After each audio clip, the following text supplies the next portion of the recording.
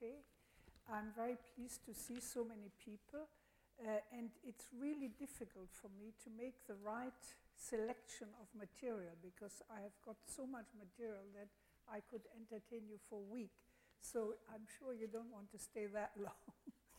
Now, to begin with, I had handed out the description. You have had the description of what we're going to do on spirituality and ecology, and I had written that we will be concerned with the deep connections between ecology and spirituality as perceived by these two great beings, great thinkers, Pierre, Teilhard de Chardin and Thomas Berry. Both developed, I think, a new consciousness of the earth and its people, and both asked how a new earth consciousness is intimately connected with the emergence of a new earth community, but also what road we have to choose and what great work we have to undertake to engage in work which will help us for this new world to be born. Thomas Berry was deeply influenced by Teilhard de Chardin, and he praised his achievements, but he also went beyond them. He wrote on Teilhard an ecological age and the great work our way into the future, and I hope I will give you some introduction. Now let me ask you, who here feels they know quite a bit about Pierre Teilhard de Chardin? Have you read or read a bit? Who has never, let's put the other way, if you're not too shy, who has never read anything? Who has never everything? So it's really an introduction. Okay, what about Thomas Berry? Is he better known or less known? You have known. You don't know anything about him. Very few people know about him. Well, I have given you the outline for the day. I try to do as much as we can. There is a lot to be covered, and I've given you suggestions for readings, and I will come back to those and explain more about those later when we have a look at also at their essential writings, which unfortunately, well, I think some are still available. There is a collection, I don't know whether you know this, very well established and extremely comprehensive series, Modern Spiritual Masters, which is a series produced by the Orbis Books in upstate New York, Maryknoll, New York, and you get the essential writings selected here of Pierre Teilhard de Chardin from all his different works, and you get the same from Thomas Berry, but I understand that unfortunately the distributors couldn't supply the book because they always run out. They get sold out and we haven't got them, but you can order them, and I have listed them on the, I think I've listed them. Yes, I've listed them each time under the name of the person Thomas Berry and Teilhard de Chardin. So here you have the selected with an introduction, the writings particularly on the New Earth community. This is a very, very fine book, and I shall quote a little bit from it later. Now let me start. My first title for this morning's talk is The Revisioning Spirituality, One Earth, One Spirit. What is this all about? Now I have to perhaps give you something about my personal background which will make you understand why I'm so enthusiastic about both Pierre Teilhard de Chardin and Thomas Berry. I would say, I would talk about my different adventures with these two men.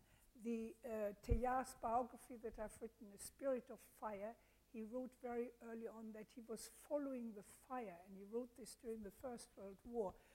Just to say briefly some of the dates, he was born in 1881, and he lived till 1955. And then Thomas Berry was born in 1914 at the outbreak of the First World War, and he lived till 2009, so he lived considerably later. And I've met Thomas Berry and stayed with him in his Riverdale Center of Research in outside New York on the Hudson. I have not met Teilhard de Chardin personally, but I have interviewed in the 1970s many of the people who knew him, including several members of his family, particularly his younger brother and also his cousin. So I have quite a good sense, and I've stayed in the places in France particularly in Les Moulins, the chateau in the Auvergne, near where he was born. And this chateau belonged to his brother's family. And it is there where he wrote one of his classic late works in 1950, The Heart of Matter. The Heart of Matter is a 90-page autobiographical writing about his spiritual development through his life. And it's, it's really what I consider the key to his writings. And it starts at the heart of matter, the heart of the world, the heart of God. It's the heart of God at the heart of the world, the way he saw it. So I'm really feeling very closely drawn to Pierre Teilhard de Chardin because I had such an immersion. My discovery was in 1962 when I was a student in Paris, when the Vatican actually had published a monitum to say that his works should not be read in Catholic seminaries. They were forbidden to be read, so they became particularly popular. I found they were under lock and key even when I went to Leningrad. Under the communists, I asked in their Academy of Sciences, have you got any works by Teilhard de Chardin? Yes, but they're all locked up. They had the works in French. So you can see, and it was a bit like this in some of the seminaries. I've heard all sorts of stories from seminarians of that time. So in 1962, he had become too popular. He died in 1955, and his religious writings had not been published until then. He was trained as a geologist, as a scientist, and I say about this a little bit more in a moment. And he lived, he worked professionally as a geologist, and he could always publish his writings in the sciences, but not the religious writings. So nothing had been published, and he was really dying to, he tried several times to get some of his great works published, particularly Le Milieu Divin, the Divine Milieu, which he wrote in 1927 in China, and he couldn't get it published. Then he wrote The Phenomenon of Man, now much better translated more correctly in English, The Human Phenomenon, in 1949 to 50. He couldn't get that published, but it was all ready for publication. So when in 1955 he died, he had made a testament, he made a will, because he had been advised by one of his Jesuit friends, he should not leave the writings unattended because the Jesuits would never publish them. So he had not a secretary, but a friend, Mademoiselle Mortier, who had organized a committee, and she had been given his will that all the religious writings should go to her. So as soon as he was dead, they started to publish, and the first book that was published was The Human Phenomenon, The Phenomenon of Man, and that was quite a sensation. And then they started to publish over the next 20 years all the different essays and everything he'd written. So he became immensely popular in the Catholic world, around the world, in the 1960s, from late 1950s to the 1960s. Throughout the 1960s, many students, many universities, you can ask all over the world, he was known. And he was more widely read in Paris itself than the existentialist and Jean-Paul Sartre. And I've seen articles in French papers of the time to say this. He was just the sensation. And I was studying theology at the Institut Catholique in Paris, and I had a very fine professor of dogmatic theology who was actually Belgian, who knew Teilhard well, and who had tried at the end of Teilhard's life to get some of his writings published. And he couldn't get them published. But he would just, in the lectures, go on and on about Teilhard. And when the Vatican said, you can't have this in a Catholic seminary, the Institut Catholique was technically a seminary, but I was the only woman studying there with 200 men. I wasn't going to be a seminarian in a sense. But the professor who was called Pierre who was really a specialist on Neoplatonism, world specialist on Neoplatonism, he's together with a Swiss scholar, he edited all Plotinus's Enneads in the original Greek. He was a very strong, vivid character, and he said, I'm going to give a whole week's lectures on Teilhard de Chardin here in the Catholic Institute, but not to the seminarians. I'm inviting the whole of Paris. You can all come. And it was an absolute sensation. So we had these lectures in the huge lecture amphitheater. You know, people were sitting on the steps and the stairs. I mean, health and safety would have had a fit had they seen the crowds. And he talked about Teilhard de Chardin, his life, his work. And that's the first time I heard about this man. And I thought, my goodness, this is so interesting. And then the wonderful thing that happened, which really determined much of my life, Mademoiselle Mortier, they had all these essays in cyclostyle. At the time it was cyclostyle. So they lent me for a week. I was so interested. I wanted to read something. They lent me The Heart of Matter, his spiritual autobiography of 90 pages, which was not published till 20 years later. And I read it then, and it completely, mesmerized me. And I thought, who is this man? What are these ideas? I'd never seen or heard anything like it.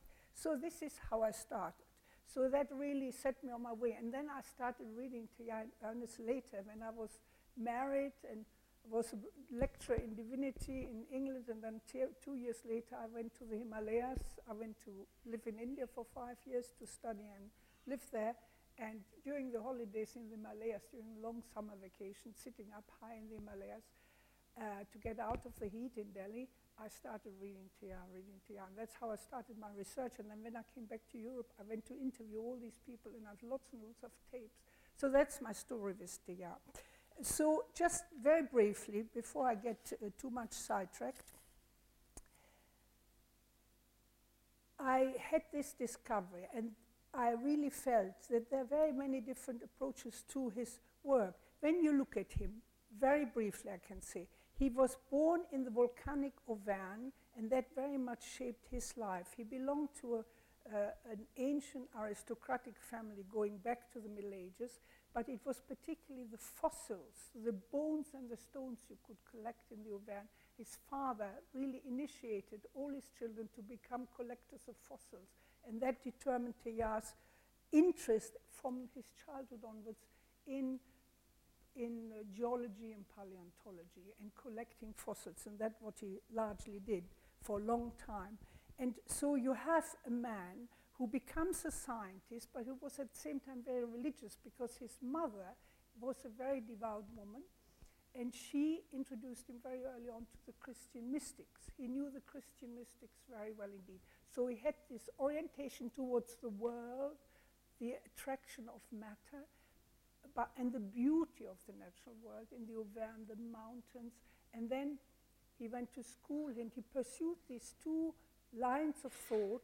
And as a very young man, at 18, he had this vocation. He wanted to become a Jesuit. He had gone to a Jesuit school, but his father was quite against him becoming a Jesuit. You stay at home for a year and you just do something else. And he did first a licence in literature, doing home study and doing exams at the university, like what we would call today almost distance learning, before he was actually allowed by his father to join the Jesuits. But he joined the Jesuits at the age of 18, and then what happened is that because of the anti-clerical stance of the French government, the Jesuits were suddenly expelled. They couldn't be in France anymore. So where did they go? They had a house, they found a house in Hastings, and he did his theological studies in Hastings.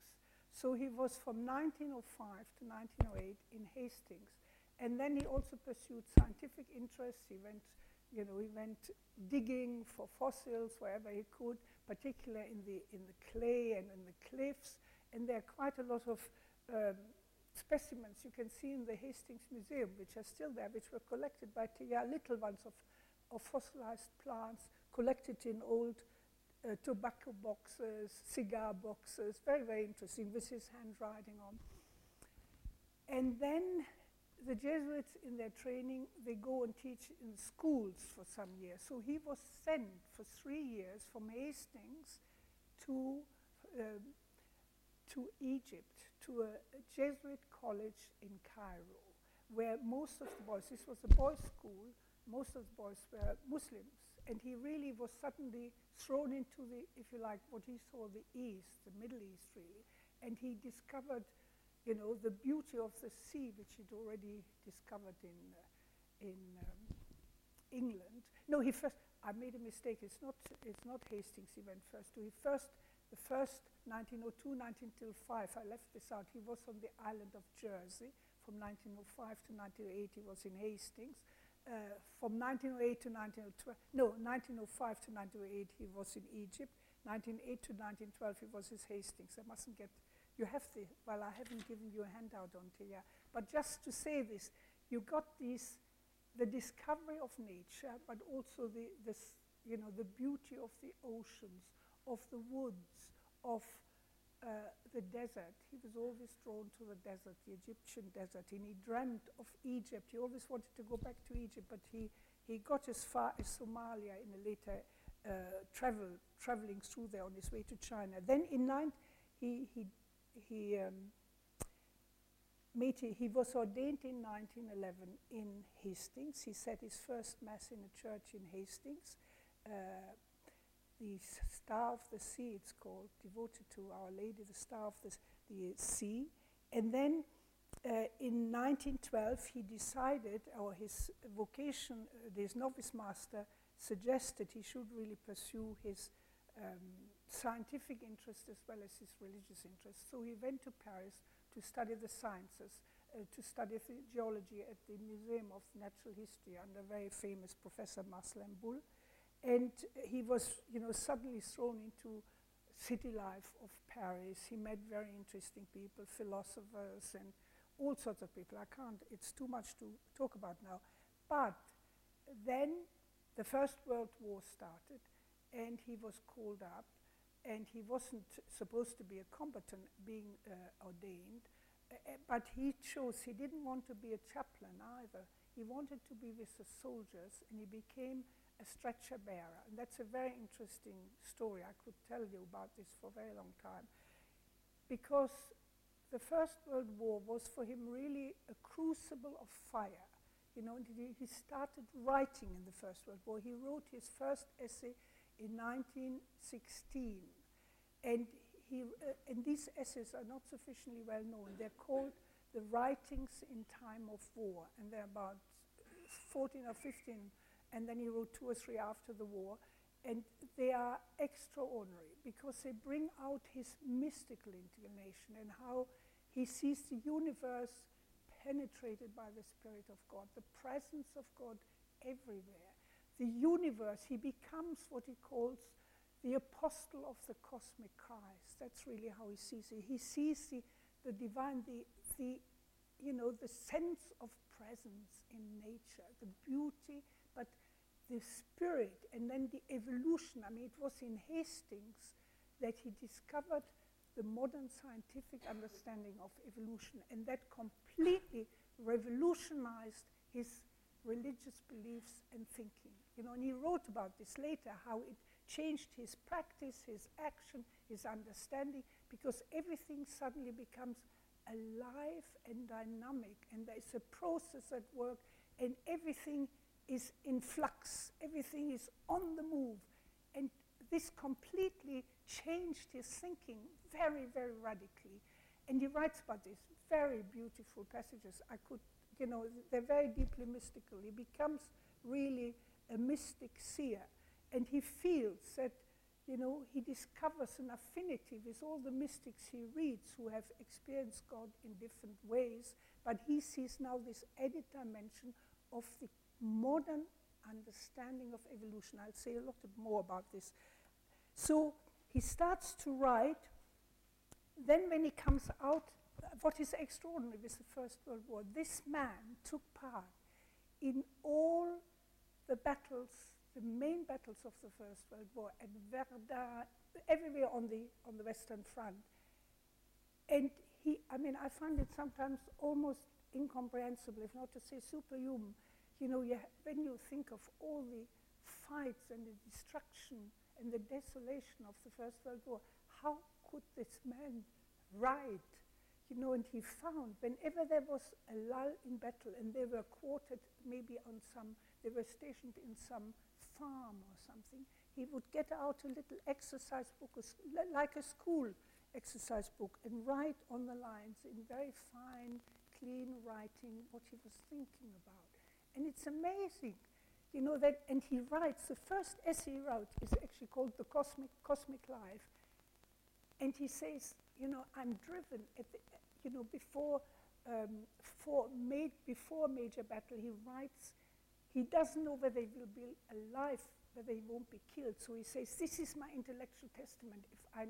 If I don't survive this battle, I want to say this, you know, and it's all about this extraordinary, evolutionary, mystical presence that he experienced even in the midst of war. But what is extraordinary, he took part in all the battles from 1915 to 1918. There were about, I can't remember whether it's 65 or whatever, small and large. And the extraordinary thing is this man never got a single shell or a wound of any kind, even though he was constantly going to the front to bring back the wounded, you know, to get treated, or to bring back the dead. I mean, it's so extraordinary that he was in a regiment of largely Moroccan and Tunisian soldiers, North Africans rather, and the officers, of course, were French. So you had a mixture of people, and he writes about this. And he got on so well with both the soldiers as well as with the officers. And what happened is that the Moroccans, they used a word for Moroccan Sufism. They called him Sidi Marabout. It's M-A-R-A-B-O-U-T. Sidi Marabout means a man who is tethered to God like a camel to a post. He is so tied to God that there's, you know, there's almost identity. And God protects him like as if he were living in a tent. You know, the barakah, the grace, the protection of God keeps him so safe that even the battles of the First World War can't do anything to him. So this is so extraordinary. And these Muslim soldiers, I mean, they would, you know, when there was a line of battle, they would create, you know, little kind of chapel somewhere in a field or somewhere on a farmyard. And everybody would cooperate, you know, Monsieur Teilhard, that was their man, you know, and he was so popular. And after the war, he got several distinctions for his bravery and for his extraordinary performance. So that's the war. When he came out of the war, he studied, as I already said. He continued his studies. He did his doctorate in geology with great distinction. And then he was appointed lecturer in geology at the Catholic Institute. And this was great because he now had a platform to present theology in a new way from an evolutionary angle. But his superiors didn't like this, and he got into great trouble. He couldn't talk about evolution the way he liked to.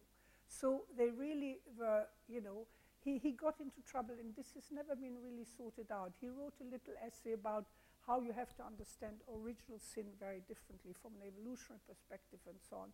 So apparently these papers got to Rome, to the Jesuit general, and he was then asked not to really talk about these things. And in 1923, he got an invitation from a Jesuit geologist he knew, who was in Tianjin. This is about an hour from Beijing, or less than an hour with faster trains. And they had an institute there in a school, and he asked him to come. He invited him to come on a big expedition to the Gobi Desert. And Teilhard went out for about 6 months, and he stayed well over a year. And this was, you know, this was the great opening of his life, to discover the Asian continent. To, you know, they traveled all over China. They went on a boat on the Big Yellow River. And then, of course, there were lots of coolies. They collected fossils, and they sent, I don't know how many huge crates of fossils to the, you know, it was all funded by the Paris Museum. And they got all the fossils. I mean, later on that got problematic, but at that time they did get the fossils. And it was at that time, when Teilhard could not say Mass, that he continued what he had started in the First World War when he couldn't say Mass within the battlefields. He would, you know, symbolically say a Mass, and this is how he developed the Mass on the world. And he wrote this in 1923 after he came back from this expedition. So the Mess on the World is really an expression of offering up the whole of the universe, you know, at the moment of dawn. It's a wonderful, wonderful text, and some of you may know it. And then he went back to lecture in Paris, but it got more and more difficult, and eventually he was told he couldn't go on lecturing. And he got into, it was certainly the biggest spiritual crisis of his life. So he had to resign. And he went back to to China. It was a convenient way of getting to China. And he became actually eventually a member of the Chinese Geological Survey. And he's very important for the whole development in terms of studying the Asian continent, because he did expeditions all over China, also to India, to Indonesia. He had a real grasp of what Asia was like, particularly China. So he lived, I mean, I have to come to a conclusion here now, because otherwise I shall be on for the next rest of this lecture.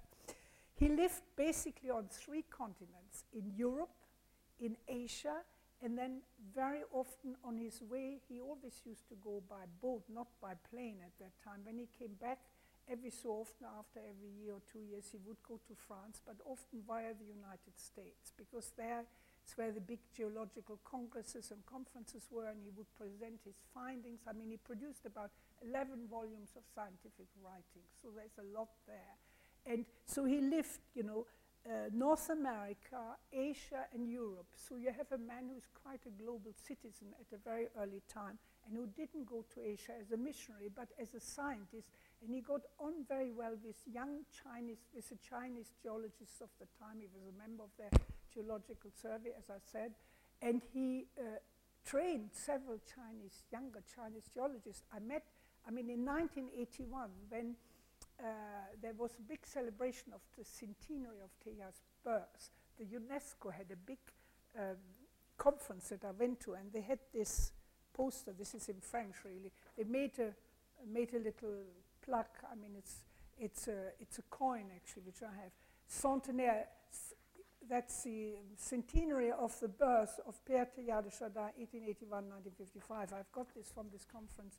And 2 of the Chinese professors were there who had been, as young men, on expeditions with Teilhard and had been trained by him. And they were talking about him and so on. It was absolutely wonderful. I mean, none of these people are alive now. Now, what's interesting, when he came back the first time from Mongolia, it was really Mongolia, and I have gone to that area.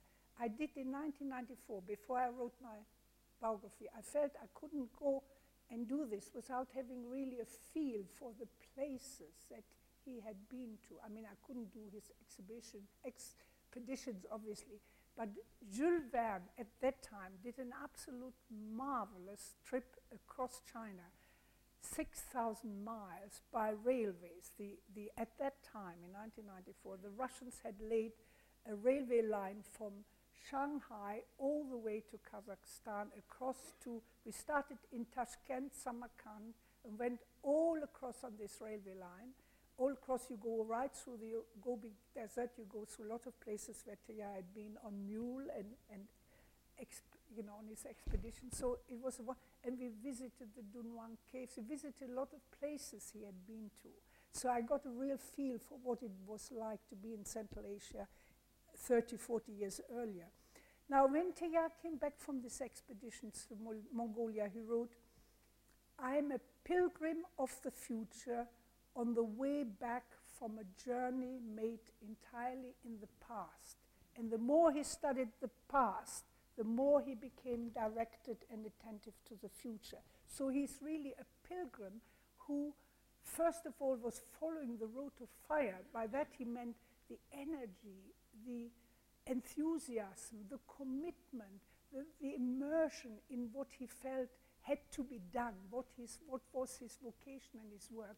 But at the same time, it was an openness. He always felt we have to go further, ahead, and above. And that's really where you have the dynamic of the evolutionary kind of movement. You know, it's not a closed kind of past. We know all the answers. We know where we come from. We are just here and live our lives. But no, there is so much more to be discovered, so much more to be done. and so much more to aim for. And that is really where you get the dynamic in him. And you have that in Thomas Barry, to whom we come in a moment. So what is really, I won't say any more, because when he came back from the war,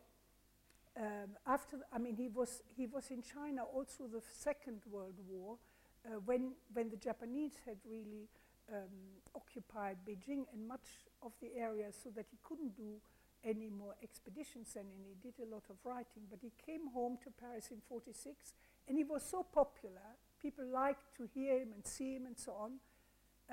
His superiors didn't really want him there, and he went to work for scientific foundation in New York, and he spent the last 5 years really in exile in New York, where he died, and he's buried north of New York.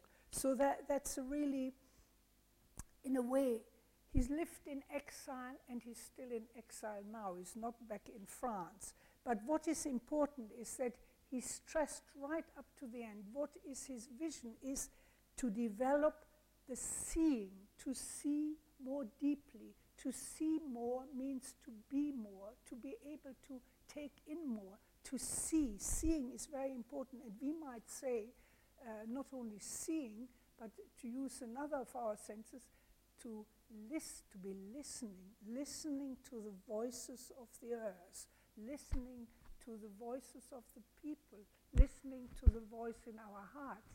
The listening, I mean, you can see the attention that is given to centering on your senses, on listening, seeing, but not only in a physical sense, but you might say in an inward and metaphysical sense. So the whole study of evolution, the modern study of evolution, about which I shall say more in a moment, is that, what is the scientists, they've taught us all the outward things, the developments, and we have a tendency to see it from the outside. But it's a question, what is the inner dynamic? What is the inside, the inwardness? And what all this, where is the soul? Where is the spirit in this? And that is what Teilhard really talks about. He sees, what he sees is the divine nature of matter. He doesn't make a separation between spirit and matter. The inside, the inwardness of matter is the spirit that rises, a universe that rises and rises more, and shows that there is the spirit there, the divine nature of matter. He wrote a hymn to matter in 1919 in Jersey when he came out of the war, which is absolutely extraordinary. I could quote from this if I can find it quickly enough, but let's have a look. The divine sense, the divine in the depths of blazing matter. You see, he writes, the diaphany, the shining through that is, of the divine at the heart of a glowing universe, as I have experienced it through contact with the earth, real contacts, real feeling, touching, exploring, digging. This has brought this out to him. The divine radiating from the depths of blazing matter. So this comes out, of course, in the Divine Milieu, which he wrote in 1927. What is this environment, if you like? He calls it the Divine Milieu. He means by this ever-present, hidden, inward presence of the divine. It's not mine. It's not mine. No, it is. Well, this is very funny. I apologize because I don't know. I'll leave it. It's gone. Because I tell you why I thought it wasn't ringing, because it's really basically kaput. I can't see anything on my thing. I dropped it in water in the train, and it's kaput, and I need to replace it. But I charged it, and I thought, well, maybe I can actually make a call. I don't know what that is, and I will not know who phoned because I can't check it on the thing. Right. So if we did a study on the divine milieu, for example, you have from Thomas Merton, when he discussed the divine milieu, he described it as the epiphany of the universe. The epiphany of the universe, what the divine shines through from the universe. That's a very beautiful, very beautiful description, because what it points to is a new understanding of creation theology and of Christo... Oh, gosh. Stop. And of Christology, which also includes a new vision of a global humanity. So there is a lot to be taken in here. At the heart of matter, a world heart, the heart of a God. That is really the motto he puts in front of his spiritual autobiography, The Heart of Matter. That is what it's all about. And if you read that very condensed text, from his childhood onwards, he describes how this experience unfolded in him and led him, following a vision which he pursued all through his life. And I think this will become clearer when I make more, when I give you more citations later. Now, I come to evolution. I will come to Thomas Berry briefly now, but I will say more about him later. As I have already said, he was born in 1914. He lived till 2009. So he had obviously a very different background and lived at a different time. But interestingly enough, with him also, he was very much drawn to nature because he grew up in rural North Carolina, and he describes very beautifully how the beauty of the woods and the meadows and the creek, how all this drew him and expressed a presence, a hidden presence, a spirit to him. Also, he followed in his own way. So, and interestingly enough, you know, the wonder of nature gave him a sense of, you know, gratitude, a sense of grace, of something which is given to us, the gift of life. And interestingly enough, at the age of 20, he joined the Passionate Fathers, and he joined a monastery, and later he was ordained. But then in 1948, before the Chinese communist regime had actually been set up, he went to China, and he developed really a very, very interesting fascination with the religions of Asia. He went to China originally to teach at the Fujian Catholic University in Beijing, but he couldn't stay there. When the communists came to power in the following year, in 1949, he returned to the USA, and he studied the Chinese language, culture, and so on. And he took a doctorate from the Catholic University of America, and with a dissertation on philosophy of history. And then he went and served for 3 years as an army chaplain in Germany, and I know very little of this. He began to teach at St. John's University in New York, and then he came to Fordham University in New York, where he started a doctoral program in the history of religions.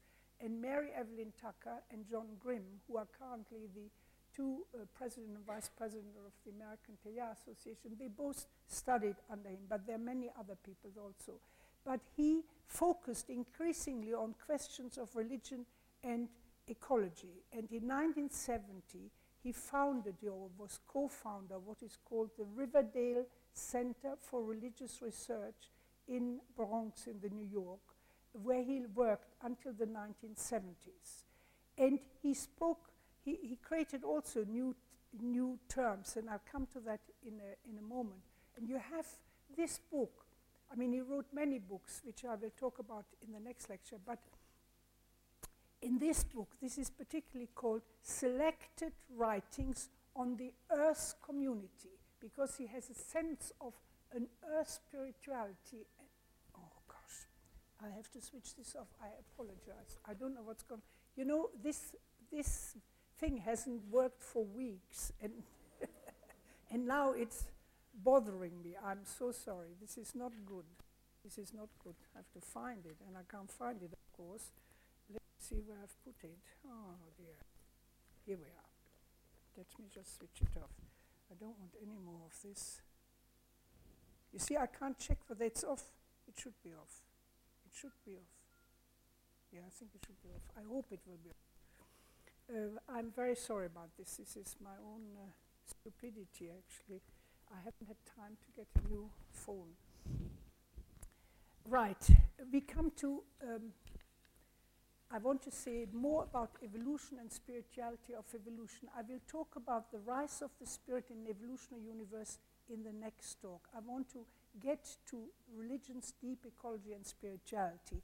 And that is what is now called the new cosmic story, where we will see more or learn more about how cosmology and the evolutionary understanding relates to spirituality. Now, the person I'm particularly interested in quoting here is the American theologian John F. Hort, and I have put some of his books on your reading list. Now, John Hort, when I've heard him lecture on the new cosmic story, he has a marvelous diagram, which I will not, I can't give you a copy of. It's only a very weak copy, but I will just tell you what it's about. He tells you, to give you a sense about the 13.5 billion years that evolution has been going on. You know, from the Big Bang to today, modern humans. He says, if you imagine evolution as not a story, as it is a story, but as a vast library of 30 volumes, where the first volume starts with a Big Bang, and each volume is a volume of 450 pages, and each page represents 1 million years. Now, that's a lot to get hold of. But these 30 volumes are each 450 pages, each page 1 million years. Now, he shows exactly that the first 20 volumes are entirely devoted to lifeless and mindless matter, as we usually describe it. Matter, there is no consciousness yet. But what is the inwardness of this matter? What's happening in this tremendous, large, long process? We don't know, really. Then the Earth story begins in volume 21, where life begins. The Cambrian explosion comes only in volume 30 at the beginning. The dinosaurs are extinct by page 385. You know, they're only 450 pages. And modern humans appear only on the last page, page 450 in volume 30. I mean, this is a figurative, quite imaginative way of making you realize what this process is about and how huge, how unimaginably, incomprehensibly vast it is. Vast. But what is so important is we only have known this story in the last 150, 200 years, 150. You know, when you think of Darwin and the 19th century, how evolution comes to the forefront. But then, you know, we treat evolution as if it were just a process that was going on, matter, nothing to do with us, and then human consciousness, you know, the inwardness of life, and then suddenly something becomes conscious. You have a kind of presentiment, a sense of consciousness, which then becomes self-reflective consciousness in human people. You know, what is all this about? What is the inner side of evolution? This is what some of the theologians and thinkers are now beginning to inquire about. We haven't really actually got hold of all this. We don't really understand the story properly because it is so immense, it is so dense, it is so, in a way, inaccessible, however much we know about the outside, what was actually happening. You know, and Teilhard, of course, thought that there is a direction, that there is an aim, that there is a higher process, that there is a spiritualization at the inner soul, if you like, of this whole evolutionary process, which culminates in the distant future, somewhere in a point, in a confluence of the entire sense of the universe, where he calls this the point omega. He interprets this in a Christological sense, you know, the coming of the cosmic Christ. So there is a lot in there, but we have to, you know, we have to really think about this a lot to understand this properly. Just see what I've got left. Now, spirituality and evolution. If I want to just say a few things about this, I start with Teilhard and then I come to deep ecology. In 1935, Teilhard wrote an article which is called How I Believe, which you find in one of his books, where he writes, at the beginning, he has this motto: I believe that the universe is an evolution. I believe that evolution proceeds towards spirit. I believe that spirit is fully realized in a form of personality, and I believe that the supremely personal is the universal Christ. No, he sees really Christ disclosing himself, not just in his life, Christ, the historic Jesus. No, Christ is unfolding in the whole cosmos. This is why he talks about the universal, the cosmic Christ. And very interestingly, when Teilhard died, he had a heart attack and he died very quickly, very unexpectedly at the age of 74 in New York. But on his desk, in the house he stayed with the Jesuits, was a manuscript litany which he had written on both sides of the picture of the radiant heart of Christ. Now, the Sacred Heart was very much a very strong devotion in France in the 19th century, particularly from the late 18th century to 19th century. And his mother was very interested in this, and he was obviously brought up in this as a young boy in the Jesuit school and so on. But he writes very critically of this, rather narrow devotion, and he says later on how he started there, but how it completely expanded to the whole universe and would not be recognizable in terms of his childish and childhood devotion. But he has among his essays from the First World War, there is a story called Christ in Matter. And he describes the experience of a friend, but it is not really a friend, it's himself. And this Christ in Matter is a story where this friend goes into the church to pray in front of the Sacred Heart, picture of the Sacred Heart in a frame. And suddenly, and it's very powerful. I mean, I could spend a whole hour just talking about this particular essay.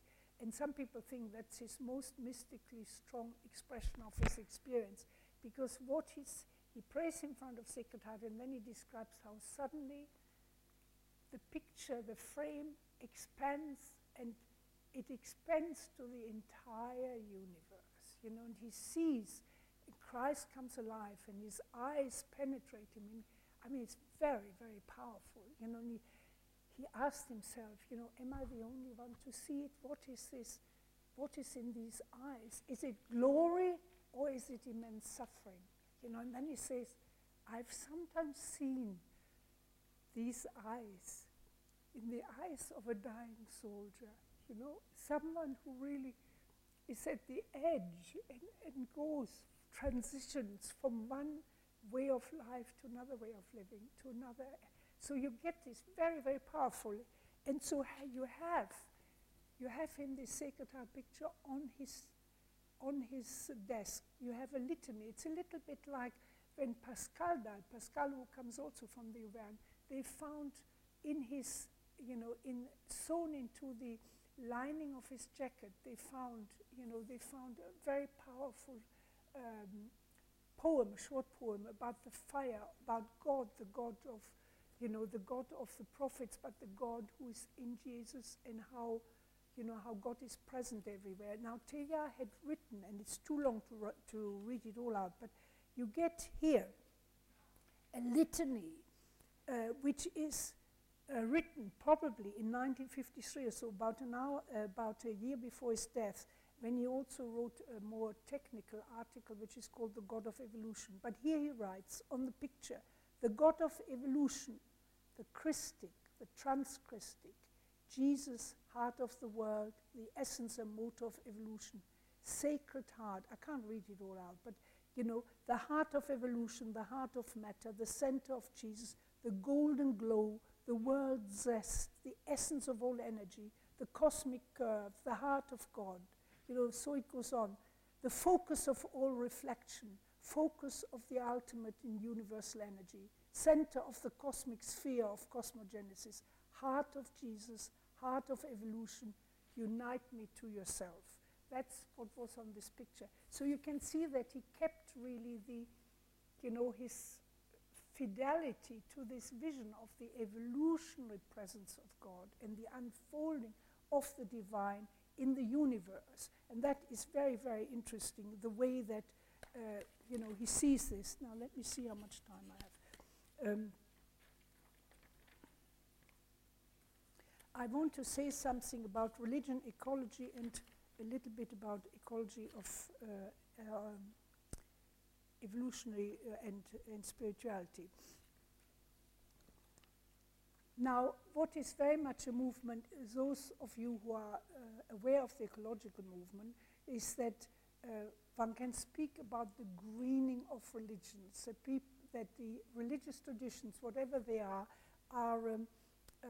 now much more conscious, or at least the people are most aware, they're conscious of the ecological responsibility we have and how we are part of the movement of life and how we have to take care of the earth and how we have to really look after our environment.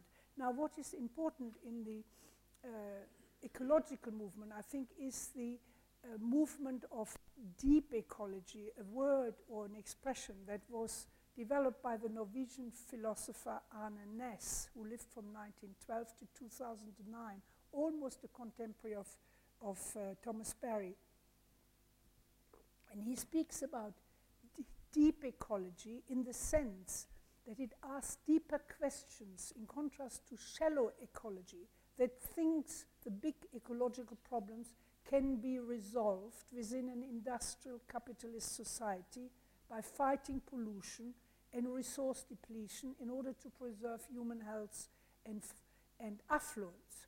But in contrast to this shallow ecological movement, the deep ecological movement operates out of a deep respect for all forms of life and accords them an equal right to live and blossom. Some of these ideas are much discussed by Thomas Berry in his work, and we come back to that later. But Berry, to make this point here now, distinguishes the environmental movement from ecology. He understands the environmental movement as too small. He says that's too wrongly understood as an adjustment of the earth community. Everything that we normally call the environment and nature, the adjustment of the earth community to the need of human beings, to our needs, whereas the ecological movement is seen the other way around. It is seen as an adjustment of human beings, our adjustments to the need of the entire earth community. We are part of the earth community. The earth community doesn't belong to us, we belong to it, you see. So it's the other way around. This is very, very strong and very important. And that has spawned off a whole development about religions and ecology. It's quite a new subject matter, and you can get handbooks on that. And it is also related to what I call a new earth consciousness. And an earth, you see, we speak about spiritual literacy traditionally, and in education you want to transmit a spiritual literacy to children, or what it means to be spiritually literate, think about the spirit, whatever religious tradition you belong to. But Thomas Berry speaks about not just spiritual literacy, but earth literacy. We have to become earth literate. We have spent far too much time thinking the environment that's just out there surrounding us and it's there for our benefit, we can do with it what we like. No, we are immersed. We are part of the environment, we are living in it, we are rooted in it, we should be grounded in it. And I had a very interesting experience last year. I went to the island of Capri, and there is a Franciscan church, and they make a great fuss about this church because it's as big as here, and there's a huge mosaic in this whole church, and you're not allowed to tread on it. They have given a little kind of, a heightened little pathway, and you can go all around, because this fantastic late mosaic creation. It's wonderful, the animals, the plants, and I said, well, where are the people? Where is creation? No Adam and Eve. No, this is the environment for us. And you see this externalist attitude to the environment. We look at the environment. This is creation for us. But we are part of creation, you see? We are part of the creation story, even in the Bible, but it's not seen. It's seen as the environment outside. So that's what I want to get over to you. Not to see nature, environment, it's something that we look onto and look at or manipulate or plant, but how we are part of this and how we are really insert. This is what I mean by an earth consciousness and earth environment. But the notice, and I will stop on it soon afterwards, earth consciousness is a new earth consciousness of one earth, because we see, we have this vision of oneness as none of our forebears have ever had, because we see our planet, green planet in space. We are part of a new consciousness. We are living in the same earth as our forebears, but our awareness and our relationship to the earth have changed profoundly, so that our contemporary experience of nature, what we now call the biosphere, is very much the experience of one planet, of the living world as a great vulnerable habitat, threatened by any disasters and much exploitative human behavior. Thomas Barry used to say that we have been autistic for centuries in relation to the earth. We have not taken much note of it. And he considers, therefore, a truly ecological attitude as radically different from the currently dominant industrial attitude to the natural world. He says, we need to seize this is more or less a quotation, we need to seize our industrial assault on the planet.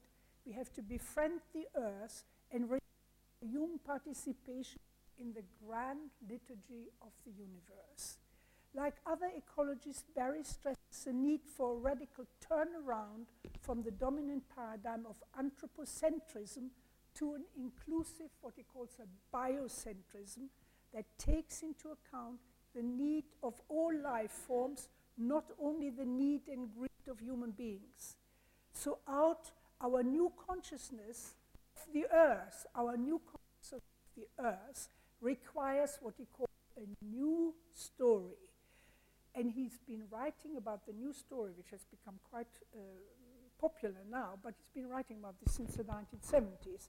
And he speaks hauntingly about the dream of the earth in this ecological sense, a dream of the earth, where James Lovelock refers to the oneness of this vision as Gaia, and looks Gaia, which calls also for a new look at life on earth. But what is interesting, this new consciousness of the oneness of the earth, the human species, as far as we know, covers only the globe. Whether there are living species anywhere else, we don't know at present. It's possible that there may be planetary beings somewhere else.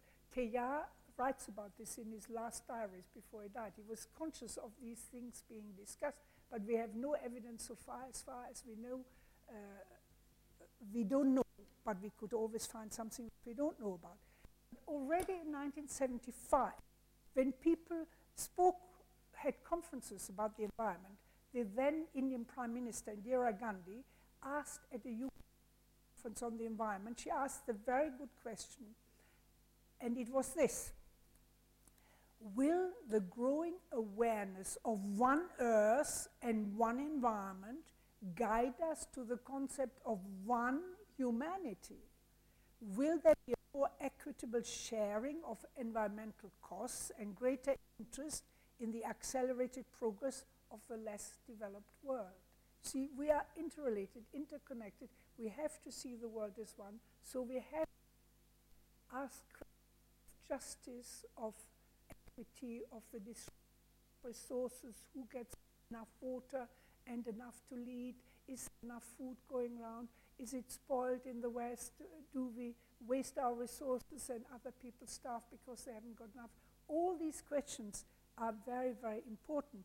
And these questions, one could say, this question of Mrs. Gandhi in 1972 might already be set to point to in the direction of the subsequent Earth Charter, which was promulgated in 2000 after a long 10-year worldwide consultation, including the collaboration of many religious groups and organizations. So maybe I should stop there, because otherwise can I go on for 5 more minutes? 5 more minutes, and then I'll stop. So what I want to stress for you all, because I think this is a very important point. Our human species is deeply embedded within the biosphere, which provides us with a biological vision of oneness. The biosphere, this is a word which was only coined in the 1870s by a Swiss geologist called Zeus, the biosphere.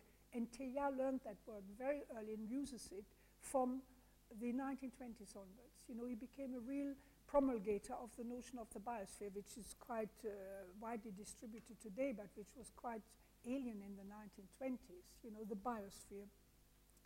A biological vision of oneness, which is often referred to as the web of life.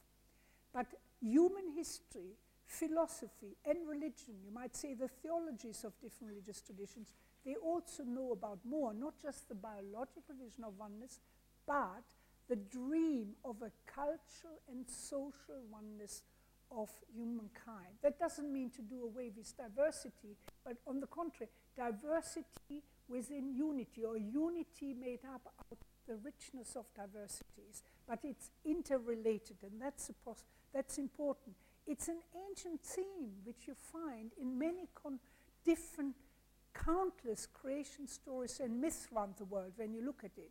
And it's now becoming a real possibility for the human future.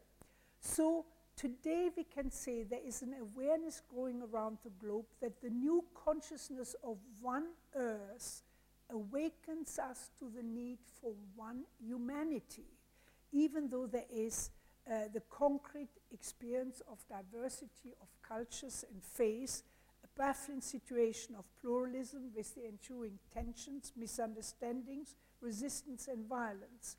But forward-thinking people like Teilhard, or in Hinduism, Sri Aurobindo, or in Islam, Muhammad Iqbal, and many other people we can think of, they have seen that we have the... Is that okay? Can you hear me? I'll try and leave some time. Maybe after the next lecture, I'll try and be a bit quicker so that you can ask some questions. I want to ask, someone has just told me that he has met Thomas Berry. Who else has met Thomas Berry or seen Thomas Berry? You have? You have met him?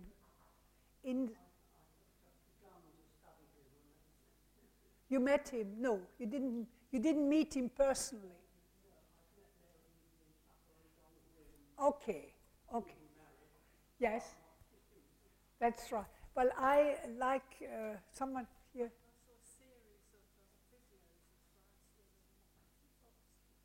Oh, yes, yes. That's good, really. I want to say a little bit more about him now.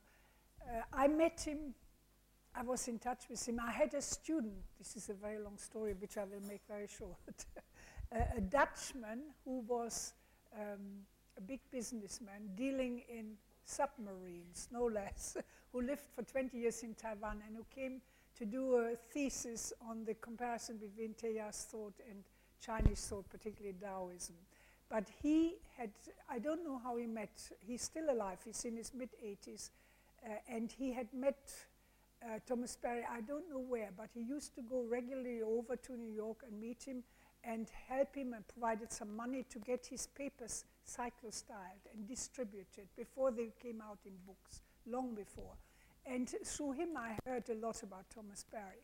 And then I got in touch with Thomas Berry at some stage, and he invited me to come and stay with him at Riverdale, which is, you know, it's an absolutely wonderful place. It's an old 19th century large house, all entirely by its own on the riverside of the Hudson. You can't see a single other house or any conurbation, anything. It's outside New York, and it's wonderful because you sit under very, very old oak tree outside and can muse about, you know, all sorts of questions about life, God, and the universe. We had a wonderful time, and he showed me his library, and we discussed lots of questions that he discusses in some of the essays. It was very gracious and very stimulating. And then I was invited, that must have been afterwards, I think. I would have to check the date, I can't remember. I was invited to give the annual lecture for the Teilhard Association, which always takes place in New York, and he came to that. That was later. He was no longer at Riverside then. He had gone back to North Carolina to be retired, and he came especially for this lecture when I talked about developing an ecologically balanced spirituality, and we met over dinner and so on and so forth. So that was very nice also. But he was certainly a very, very influential figure, but extremely humble. You would never, and he writes, his work is much more accessible than Teilhard de Chardin's because he writes in a much simpler language. You can read him, and it's very easy to read, and you get his ideas very much. And as luck would have it, one day I was teaching for a long time at the University of Leeds, and I had to fly for some meeting in Ireland, in Dublin, and we got into the bus from the departure lounge to go to the airplane, which was parked a long way down the airport, and opposite me, I couldn't believe it, was sitting Thomas Barry was there. I thought, what is he doing here in Bristol? In Bristol, what are you doing in Bristol? Oh, he was going to Dublin to give some lectures. So I had the opportunity to also go and hear him in Dublin. It was absolutely extraordinary. It was like a revelation. Suddenly you board a bus, you sit opposite Thomas Barry when you really don't think he's somewhere in New York and you're sitting in your bus. That was funny, really. But he was certainly a very humble person and very, very easy to get on with and very accessible, and certainly must have been wonderful for his students. So his papers were distributed as cyclostyle papers, not clandestinely like Teilhard's, but they went around friends. Before they were collected and gathered into books. And Mary Evelyn Tucker and John Grimm were very important in developing the books and editing some of these papers. Now, the first book that came out, which is an absolutely wonderful book, is The Dream of the Earth. I mean, he wrote essays before. I've got a piece here on the phenomenon of man written in 1979. So he was always writing, penning little things, but he wasn't just really working on a full book. The Dream of the Earth, that's a very beautiful book, very important, 1988. Then he wrote together with Brian Swim, The Universe Story, in 1992, and then the great work, Our Way into the Future, 1999. And then later on, I mean, he died in 2009, Mary Evelyn, they edited Evening Thoughts, that came out quite 2006, Evening Thoughts reflecting on the Earth as a sacred community. Then in 2009, The Sacred Universe, Earth, Spirituality and Religion. Then The Christian Future and the Fate of the Earth, that came out even after his death, so there's quite a lot there. Then, there is a lot there, and the best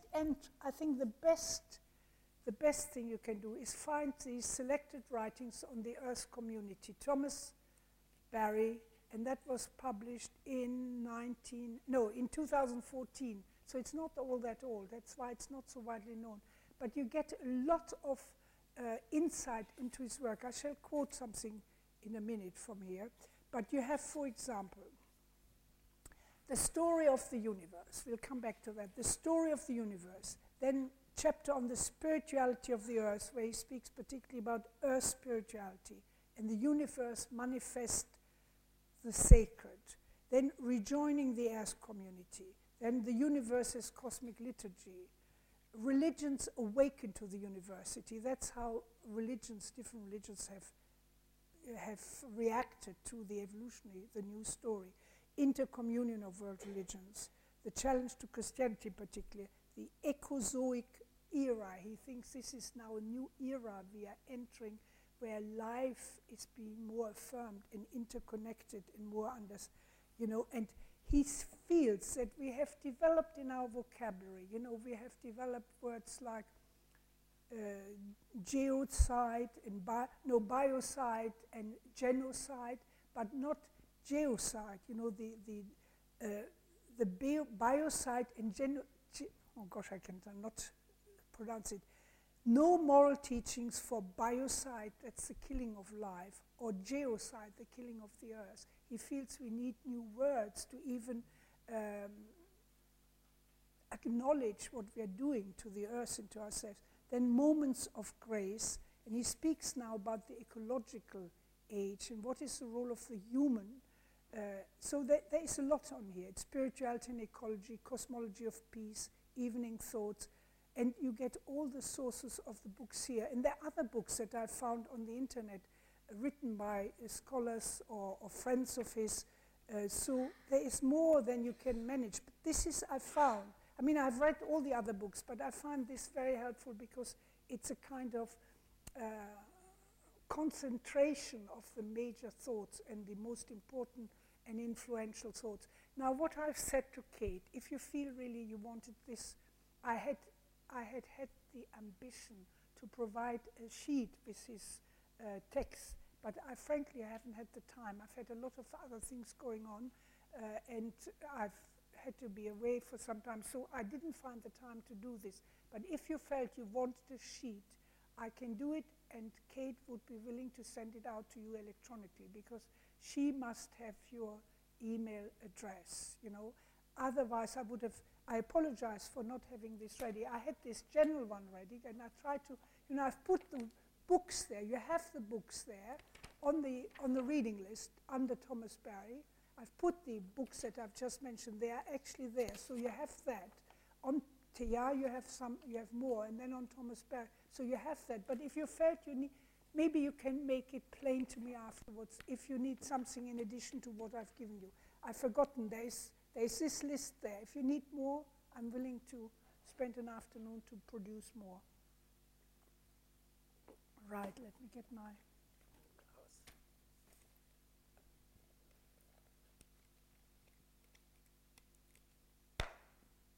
Now, it's very interesting. In 1979, Thomas Barry wrote a short article, which I was surprised to discover in my very extensive collection of papers. And the problem that I have is that I have too many papers from too many years. And it gets extremely, it's like, you know, I can't get into my room because there are everywhere piles of paper and books and boxes with paper. So he wrote in 1979, after 40 years, a new look at Teilhard's most significant work, The Phenomenon of Man, seems quite appropriate. This is Thomas Barry writing. He wrote this in the Teilhard newsletter. And you won't find this anywhere. I don't know that this exists anywhere. And he speaks about the different ordering, the different periods in human history. And he speaks about 4 basic ordering periods. The first, he says, was the tribal shamanic period, when human beings perceived themselves to be integral with the natural world as it manifests itself in both its physical and spiritual aspects. That's the early history of humankind.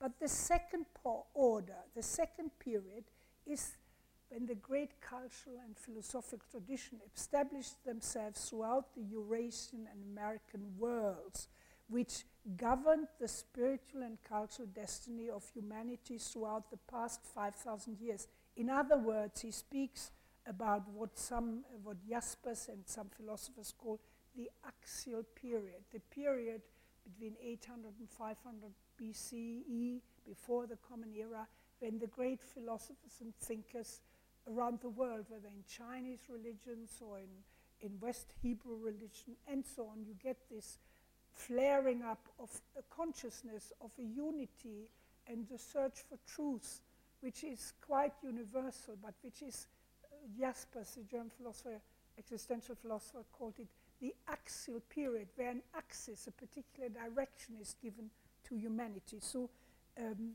Barry calls this the second period. The third period is what we would call normally the Industrial Revolution. The period of human development is the period of order perceived and dominated by the scientific and technological achievements of Western society, i.e. since 1700 and so on, with all the kind of people, you know, the scientists and what was discovered and so on. In this period, a new vision of the universe emerged. Its vastness in space and time came to be understood.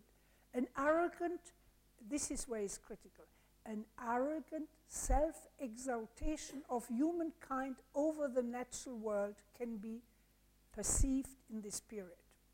Now, he says we are now in a new period. We are going beyond. We are seeing all the damage that the Industrial Revolution has done, besides the benefits it's given us. So the fourth period of order, presently emerging, is what he calls the period of the intercommunion of all the living and non-living systems of the universe. In a special manner, it is the age of the Earth community, an age sometimes referred to as the ecological age. And he has written, and I hope to have time to quote from this, on Teilhard, and he wrote an essay particularly on Teilhard de Chardin, Teilhard and the ecological age. Teilhard's Phenomenon of Man, i.e. what we now call the human phenomenon, his major book, his major work, can be considered a transition work leading the human community from the third age, i.e. the industrial age, to a fourth age, one of the most monumental achievements of which the human mind is capable. It has required a knowledge of the total unfolding. Now this is very complex but very important. The total unfolding of the cosmic Earth-human process, an understanding particularly of the earliest stages of the human, its later developments, and the deepest tendencies governing this process. This is really the rise of humanity and of our critical self-consciousness. So he says, such is the background of Teilhard's book, The Phenomenon of Man, and we see it now, some 40 years after it was written. He says this in 1979, now we are much later. In setting out his vision, Teilhard has given us what might be considered a new type of intellectual literature. Very important statement. This is the basic difficulty of the work, because it's jolly difficult to understand.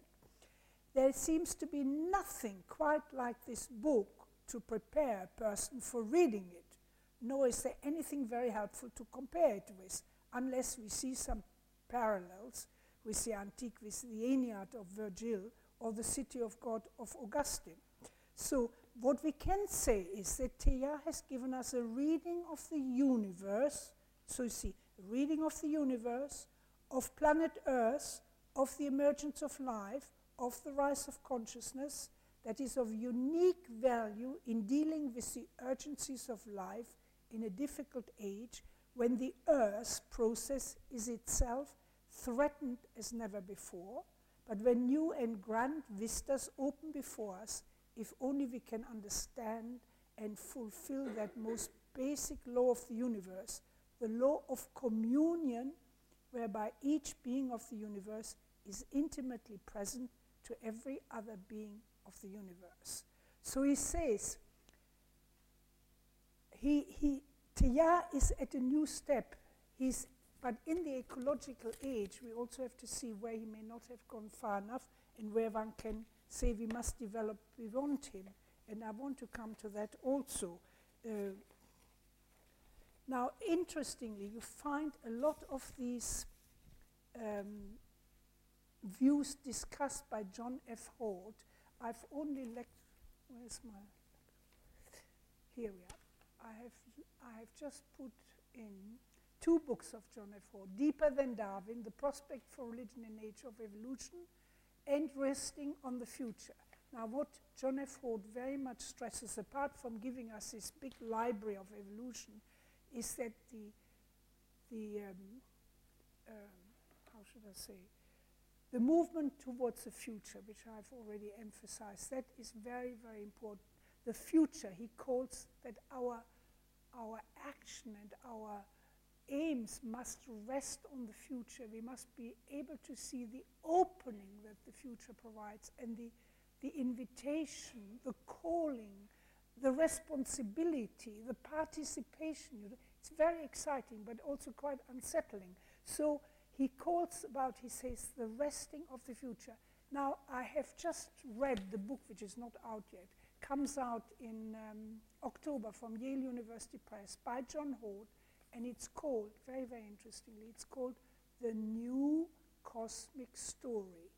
And it is inside our awakening universe. Inside, because what he points out is that all these, I mean, not all scientists are like this, but all these materialist scientists, they only look at the outside. They look at the atoms and the molecules and the nanotechnology and whatever you can think of. But what does this mean, if you correlate it or put it in contact or in communication with each other, because it is interrelated, and where is it going, and what new kind of vistas does this open to us? It's an extremely interesting book where he says, inside the cosmic story, he wants to bring out how cosmos, consciousness, and religion fit into the cosmic story. Since religion is webbed into what is still now called by scientists the unfinished universe. The universe is not finished. We think of it, everything is closed, it's a past, it's finished. No, it's not finished, it's moving, it's on the move. So you get a vision of extraordinary boldness, promise, and hope, which tries to overcome the cosmic pessimism that some scientists seem to preach. And this cosmic pessimism is overcome by what you might call the fires of faith. Not faith in a traditional sense, but a religious and spiritual faith, which is deeply anchored in the diversity of our religious traditions, that give us an anchor, but that must not give us closed doors, because the traditions of religion have too often been, we have all the truth behind us. We have our scriptures, we have our teachings, we know it all. No, we don't. We don't know it all. And that's exactly where you get a turnaround, where spirituality from an evolutionary angle becomes something more, it's connected to the spirituality of the past, but it's also opening towards something new. And that's what John Holt tries to really bring out. And what he does, and I must mention this very briefly, he says there's three main ways of reading the story of the universe. And these three ways also relate to the readings of the universe and religion. And this is complicated now, and I haven't got a chart. That's I should have something to write on, but that's my mistake. What he compares is really the relations to time, because we have the time dimensions, and that means we're in a developmental universe. Nothing is static. There is the past, the present, and the future, and time moves on all the time. And he calls the first attitude where people see all the answers and all the solutions already given in the past. In religious terms, you have them laid down in the sacred scriptures. That is not true. You see, he feels that, he calls this the archaeonomic, which is very difficult to really even pronounce. It's the Greek word arche means the beginning, the origin, and nomos means the law. Archaeonomic means that everything is laid down, legalized, made the rule by the origins of something, the beginnings. And Teilhard writes very much against this. You cannot tell from the beginning what the end will be. And you can see this particularly in human birth, particularly, but you can see it in any seed you put in the ground. You can never dream or invent what the glory of the tree or the flower will be. And out of this tiny little, almost invisible seed comes this extraordinary life. And similarly, a human being, when you see a little baby, how can you think what the man will be or the woman in 20 or 30 years' time or even in 50 years' time? How is it that everything unfolds? So the origin does not tell you the story of the development and the end. So he feels this is the wrong way of looking at the past as being the former. The past explains some of our aspects and our attitudes and so on, but it does not explain everything. And it always leaves open the possibility of doing it differently, of developing differently, and so on. So the archaeonomic is no good.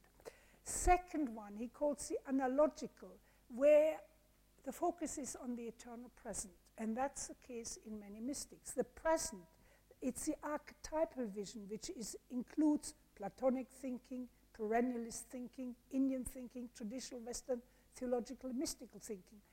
Analogy, he writes, is indifferent to the possibility that the story of the universe has a meaning which is still in the making. You see, that's what they call the unfinished universe. So the third one he calls anticipatory. You know, the present doesn't give us all the answers. We have to take into account not only where we have come from, our past, but where we are going, where the future leads us, or what future we can create. So he says, the anticipatory attitude rests on the future. It eagerly embraces a new cosmic story, namely the story that the universe is unfinished. So the way of anticipation wagers, it just wagers that something significant is working itself out in the universe. The universe, Teilhard always writes, the universe is going somewhere. We are going somewhere. You know, this gives meaning to life in a way that, you know, if you want to be negative or if you are depressed, you know, where are you going? You have no aim, no purpose, you know, we are going somewhere. He writes this again and again, we are going somewhere. It means that something is working itself out in the universe, that time is real and more being is coming into the universe from ahead, from up ahead. There is emergence, not just that. You see, in evolutionary terms, very briefly, the pattern is when evolution begins, the Big Bang, there is divergence. You get the divergent species, you know, up to such profusion that we can only marvel. You know, I mean, it's just so unpredictable. The divergence of everything, the divergence of the types, and so on and so forth. Then now, you get more, you get emergence, you get new things, and you get convergence. You know, you get certain lines of development running together or moving closer to each other. See, and you could see this in the planetary reflection. Teilhard wrote very early on about planetization and globalization. Now, we can say, well, where has this gone wrong? What is actually wrong? What are we doing wrongly? Well, we are doing wrongly that we are only concentrating on the economic side, or too much rather than also on the intellectual, the spiritual side, all the other aspects of being a human being, which we haven't really fully developed. You know, when you think of the mental health problems, when you think of the problem of aging, the biological decay of human beings, and death and suffering, how much are they really integral to the story, and how much can we positively, with promise, deal with them when we are at life's end? That's very, very difficult, psychologically speaking. But you can see that this dynamic vision of moving towards the future and seeing the openness and the possibilities can give enormous energy and meaning and purpose to our action. And Teilhard was particularly interested in this. He talks about, you know, he has got 2 volumes of essays on human energy. Where do we get our, not just physical energy every day from? We need our sleep, we need our food, but where do we get the mental, psychological, psychic, and spiritual energy from? And how far are the religions particularly important as spiritual energy sources to give us vision, motivation, confidence, trust, consolation, healing, all those things. And you know, I like to speak, Teilhard has in his early writings, this is writings in time of war, he has a phrase where it says, trust life, trust life. Life is never mistaken. Follow life, you know, acknowledge life wherever it bursts out. Trust life. And I compare this. We have a word in German which is called Urvertrauen, which is very difficult to translate. Ur meaning primary, elemental, you know, going back in time, to time immemorial. Urtrust, Vertrauen means trust, that we are born, you know, and you can see this with any human being that is born, or even any animal. Anything that's born when you move. I was watching on television the other day the birth of a little alpaca animal, getting out of the womb of the mother, in extra water, to get those 4 legs out, pulling. And you think the affirmation, as soon as this animal is out, or as soon as baby, opening the eyes, moving, breathing, sneezing, whatever, and you think there is an elemental trust. You can't stop a child from growing or anything. You can't, and all this it's an elemental trust that life goes in the right direction, but we often interfere and make it go wrongly, you see. So I find this very, very affirmative, the trust and belief in life. You get to know enough psychologists and psychological theories, so people talk about, how you get full of mistrust and doing the wrong thing and all. I mean, I don't deny that we have negative experiences, but then you have to ask, what's the energy in that? And that is absolutely marvelous in Teilhard, that he always asks himself, even in the very worst experience, he turns around and he gets a grip on the experience of saying, what can I learn from this? Or what can even this negative experience teach me? And that's an absolutely marvelous empowerment if you can make it your own, which is not easy. But I tell you, I've often tried it, and it works wonders. If you can get a grip on yourself and saying you are not going down this road and get very depressed and very upset or very angry, I'm just going to stand back and try and take a different view and draw on an energy and get the Spirit of God to help me to overcome this or to deal with it or to find a solution to my questions, to my difficulties.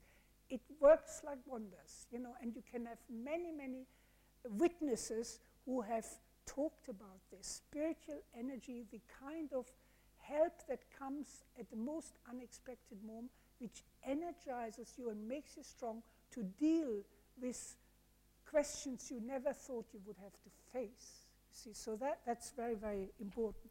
Now, where are we? So I want to leave those 3 attitudes of John Holt with. The book is called The New Cosmic Story Inside Our Awakening Universe, and it comes out from Yale University Press in October 2017. I find this very helpful because we don't usually think in those terms. I think I've listed on your book list here, I've listed a book by Dave Pruitt, which is halfway down the list on Teilhard, on ecology, religion, spirituality, and evolution. Dave Pruitt, 2012, Reason and Wonder, A Copernican Revolution in Science and Spirit. That's a marvelous book because he goes through the different evolutionary stages or the discoveries. The humans have first discovered the immensity of space, and what happened when the heavens were discovered, and humankind could reflect on this and so on. So he devotes that. Then the immensity of time, which was discovered much later. And he's a mathematical cosmologist, this man, and he was working for NASA in the States. I mean, he's very interested in Teilhard, but this is a book which describes this historical development in the history of science and the history of humanity very well. He says that each of these stages are in fact a Copernican revolution. First, the discovery of the immensity of space, then the discovery of the immensity of time with evolutionary studies. Now, he says, this is his forecast, if you like, we are at the threshold of what he calls a third Copernican revolution, which is the discovery how science and spirit converge. A new era unfolding where science alone, in the way it's been done in the past, is not enough because we want to have the inside story, what John Holt calls the inside our awakening universe. The universe is awakening to more life, to more possibilities, but we are also awakening in our consciousness and our spirituality. And I find this it's really revolutionized my own thinking. It really changes your attitude when you think through what this can actually, what this implies for the world, but also for yourself. When you come from a very different direction, think in evolutionary terms. So let me see what else I'm supposed to say on this now. I've got so much on my list there that let's look at new story with the rise of the spirit in evolutionary universe. I think I have given you things, but I've written it together now.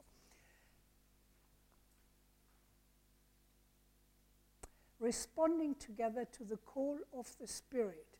Now, the rise of the spirit in an evolutionary universe, I've got a whole lecture on this, which I will quote from a little bit later.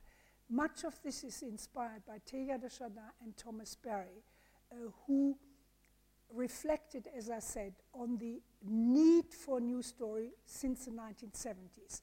Now, sometimes this new story earlier on was called the epic of evolution, i.e. the story of an emergent universe with a new discovery of space and time, cosmology, geology, biology, all pointing to more and more kinds of very, very radical transformations in the history of life and in the history of humanity.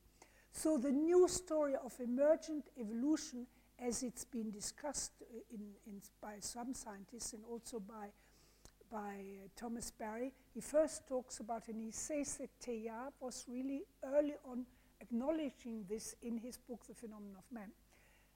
First, the galactic processes, what happens in the cosmos.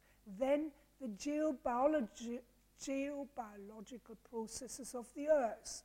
And then the cultural processes unfolding in what we traditionally call history. You see, and what is marvelous with this picture is that history, as we usually think of, we don't connect to biology and we don't connect it to the stars. But when you see it as one big canvas where all these processes at some stage are interconnected and have importance and implications for each other, that's very, very important. So Barry, what I like very much, he talks about the great work that we have to do. Now, interestingly enough, that's a quotation from Teilhard. In the First World War, there's a passage where he writes in one of his texts, we have a great work to do. And I think Barry must have taken it from there. The great work that is before us, we have to do this. I.e., we have to really change the world. Now, for Barry, he says we have looked at the world, at the universe from outside, as if it were an object. All the objects are really, or should be understood, as a communion of subjects, not a collection of objects. And the communion belongs to the spirit. It is ensouled. It is what the ancient philosophers used to call the world the anima mundi, the soul of the world. It is alive, it is ensouled. So what I explained before, this emergence, divergence, convergence, it is a movement towards greater centration, a coming together, a unification, finding the unity of all these developments, and a process of spiritualization in and through matter. So Barry writes a lot about this, and you have this in different, if I have time I can quote from this later.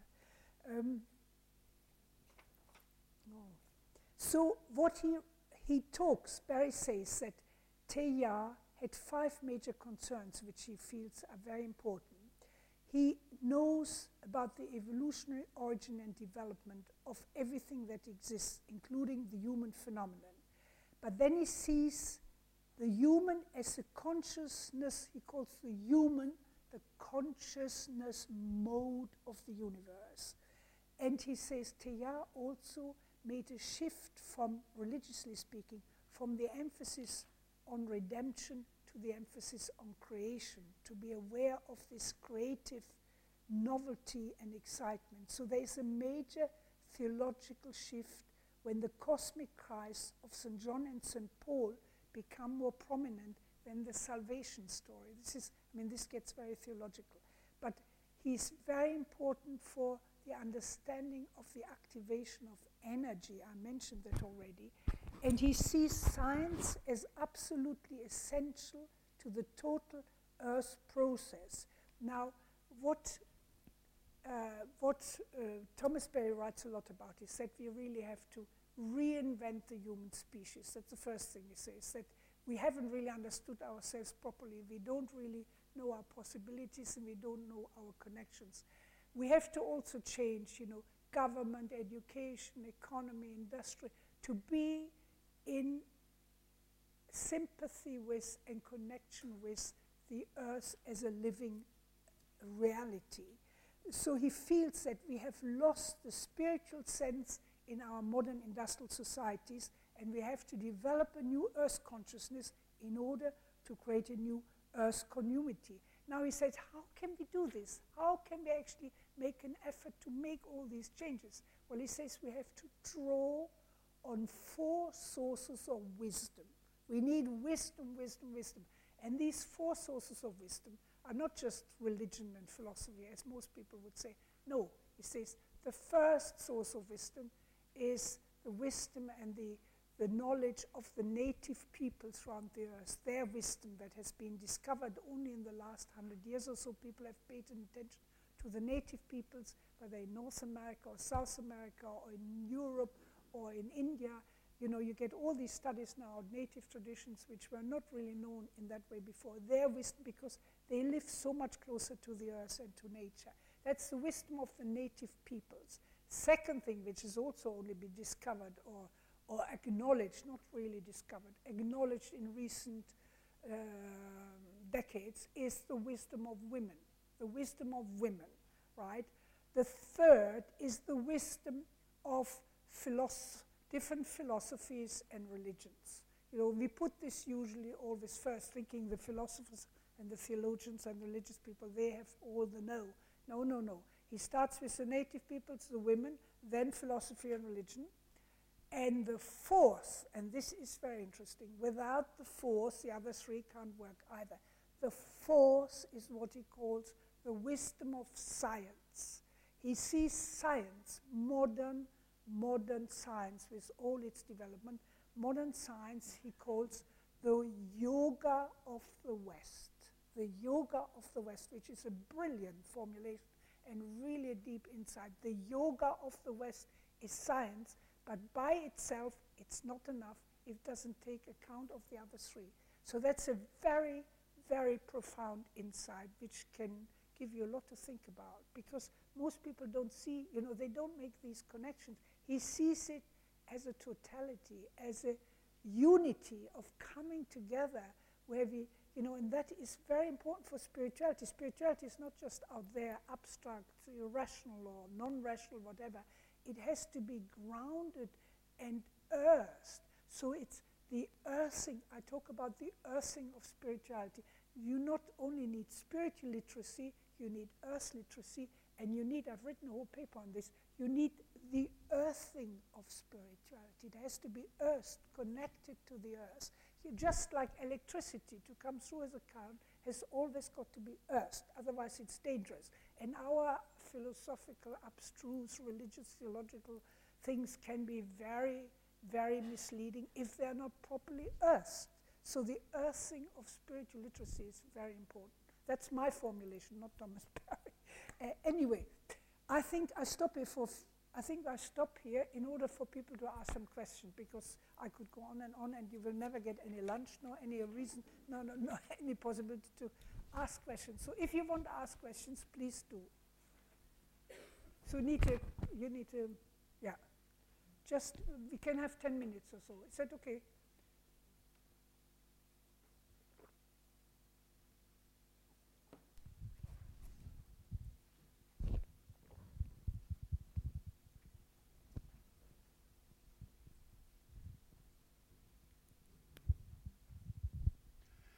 Just a quick comment on, almost in summary of what you have been saying. My favorite quote from The Heart of Matter is that wonderful poem called The Hymn to Matter that he has at the end of it, in which he describes the universe as the triple abyss of stars and atoms and generations. including the cosmic universe, the subatomic universe, and the universe of self-reflective consciousness, Yeah. which is the noosphere. Yeah, the noosphere, right, yes. Thank you, that's a good contribution. Sorry. There seems to be an absence of spirituality. Sorry? There seems to be an absence of spirituality in a lot of science. Yes, yes, yes, it's true. That's, People like David Attenborough, yeah, who has studied the world in a wonderful way. I believe he's an atheist. yeah.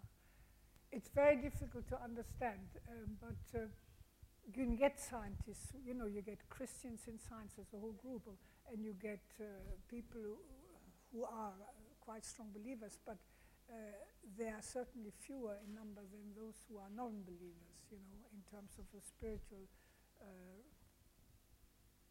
dimension of the universe. So I think the scientists have not been driven to go far enough. They see it too much in an external sense and in an inward sense. If you want to balance out both sides, you come to a much more comprehensive, integral view, which is a stronger and more holistic vision, which is more helpful to human beings, I think. Sorry, yeah. Thank you. That was absolutely wonderful. I just wish I had a recording. It was so wonderful what you shared. I wonder if you could comment on two things that I'd particularly like to follow up. Was it the Mass on the World or the Mass of the World, and the World Heart? And also, I understand that Pierre de Chardin, Teilhard de Chardin, that I think in his diary he made a reference to Rabindranath Tagore's Gitanjali, and I wonder if Sorry, he made a reference to Rabindranath Tagore's Gitanjali. Yes, Gitanjali. I'm writing a book on Tagore, Oh, yeah. and I'd be very interested in following up that connection and the effect that Gitanjali had on Chardin, please. Well, that's, you can only speculate about. I mean, he's written, he got interested in Hinduism, particularly in Vedanta, and he was very much aware of Tagore. He spent about 3 months in India in the 1930s, in the early, I would have to look up the exact date. I can't remember whether it was 33 or 30 itself. I've got lists of these dates, but not all in my head. He was aware, you know, he was always aware of the kind of intellectual atmosphere because he met a lot of people. He met an incredible number of people. And Tagore, Tagore is a very interesting, I have written on Tagore and education and Tagore, and I'm very interested in Tagore and the connection between West and East in Tagore. But Teilhard was, I think, only aware very much at the margin of his very large center of objects of awareness or subjects of, you know, that he communed with. So I can't really answer that question, I'm afraid. Yeah.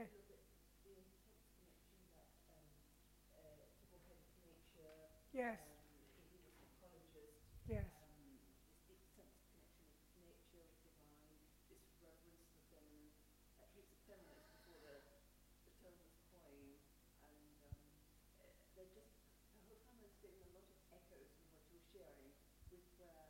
True.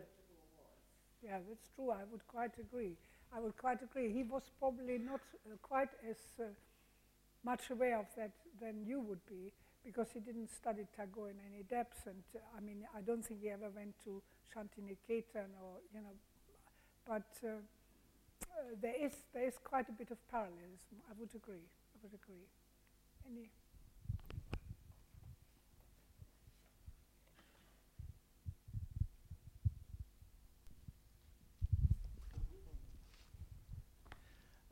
You spoke about the greening of religion. See? You spoke about the greening of religion. Oh yeah, the greening of religion. The greening of religion. But it seems to me it's a shallow greening of religion, that where I've witnessed it in many of our religions today, it's often ticking boxes of putting solar panels on the roof of the church or doing the recycling correctly. they seem to be tick box items, but they're not really going to a deep greening of religion, changing the ritual, moving from the salvation theology to the redemption theology, and seems to be leaving out those four wisdoms that Thomas Perry spoke of. And I wondered, what is it, how can that change? You need a revolution. No, What is it, I mean, what is it that churches can do today that can start to shift from the eco-congregations that we hear about to changing the deep fundamental rituals that allow people to connect to the earth? Well, I think in very small experimental groups that is happening sometime, but I would like to point out the very slowness of evolution. You know, we think in terms of a human life, which is very, very short, and we want to see changes quickly and very radically. But when you think how long these processes have taken and how slow they are, we are perhaps a little bit too impatient. But I would agree entirely with you. You need a real rethinking, restructuring, reorganization. You know, you need, in the Catholic Church, you need the ordination of women. That's the first most urgent necessity. I mean, spirituality is too much, ein Sonder, how you say this in English. It's a specialist compartment, you know, at the top somewhere, and most people are not interested in it, or the clergy is not particularly interested in spirituality in general, in my experience. So, you know, how do you understand it? You know, what is it? How can you be a spiritual person in a very mundane, industrial, commercial world? It's very difficult, actually. You know, so what are the values? What are the dominating or the essential shaping values in our society? Well, you only have to listen to any of the discussions on Brexit. It's all about money and the economy. It's not about a single idea at all, as far as I can make out. You know, so that's pretty impoverished in terms of human life. You know, money. I mean, just see the almost evil surplus of money that some people have, even if they give it away to foundations. I mean, I just can't comprehend how society can allow some people to be so dirty wealthy when people are starving in the streets, or even sitting in front of big supermarkets and small supermarkets in any city in Britain. You know, it's no, you don't have to go to the so-called developing world. You find plenty of poverty in our cities. And how is it that we don't have more sense of community or responsibility? I mean, there are plenty of volunteers. I don't want to deny any kind of good work, because I've got a great admiration for what is being done. And a lot of people are trying, or quite a few people are trying really hard. And we have had, I think you have always got to see the ambivalence. You know, we have had a lot of new developments, and you can study this with just the new words that have been created. I'm very interested in when, you know, in words like pacifism or words of equality, when certain words actually come into the language, people suddenly have, there's something new, a new moment of recognition, something is happening. When you think of all the NGOs we have, you can say the NGOs are institutions that are global institutions. There is an awareness and a willingness to, or you look at Médecins Sans Frontières or Oxfam or some of these big, very big world vision. I mean, there's so many NGOs with the UN. The UN is trying, but you can also see all the flaws in the system and what goes wrong, and where people misuse resources or where they do the wrong thing. So I have not got a single answer, and there is no single answer. There will have to be a lot of different answers for different situations.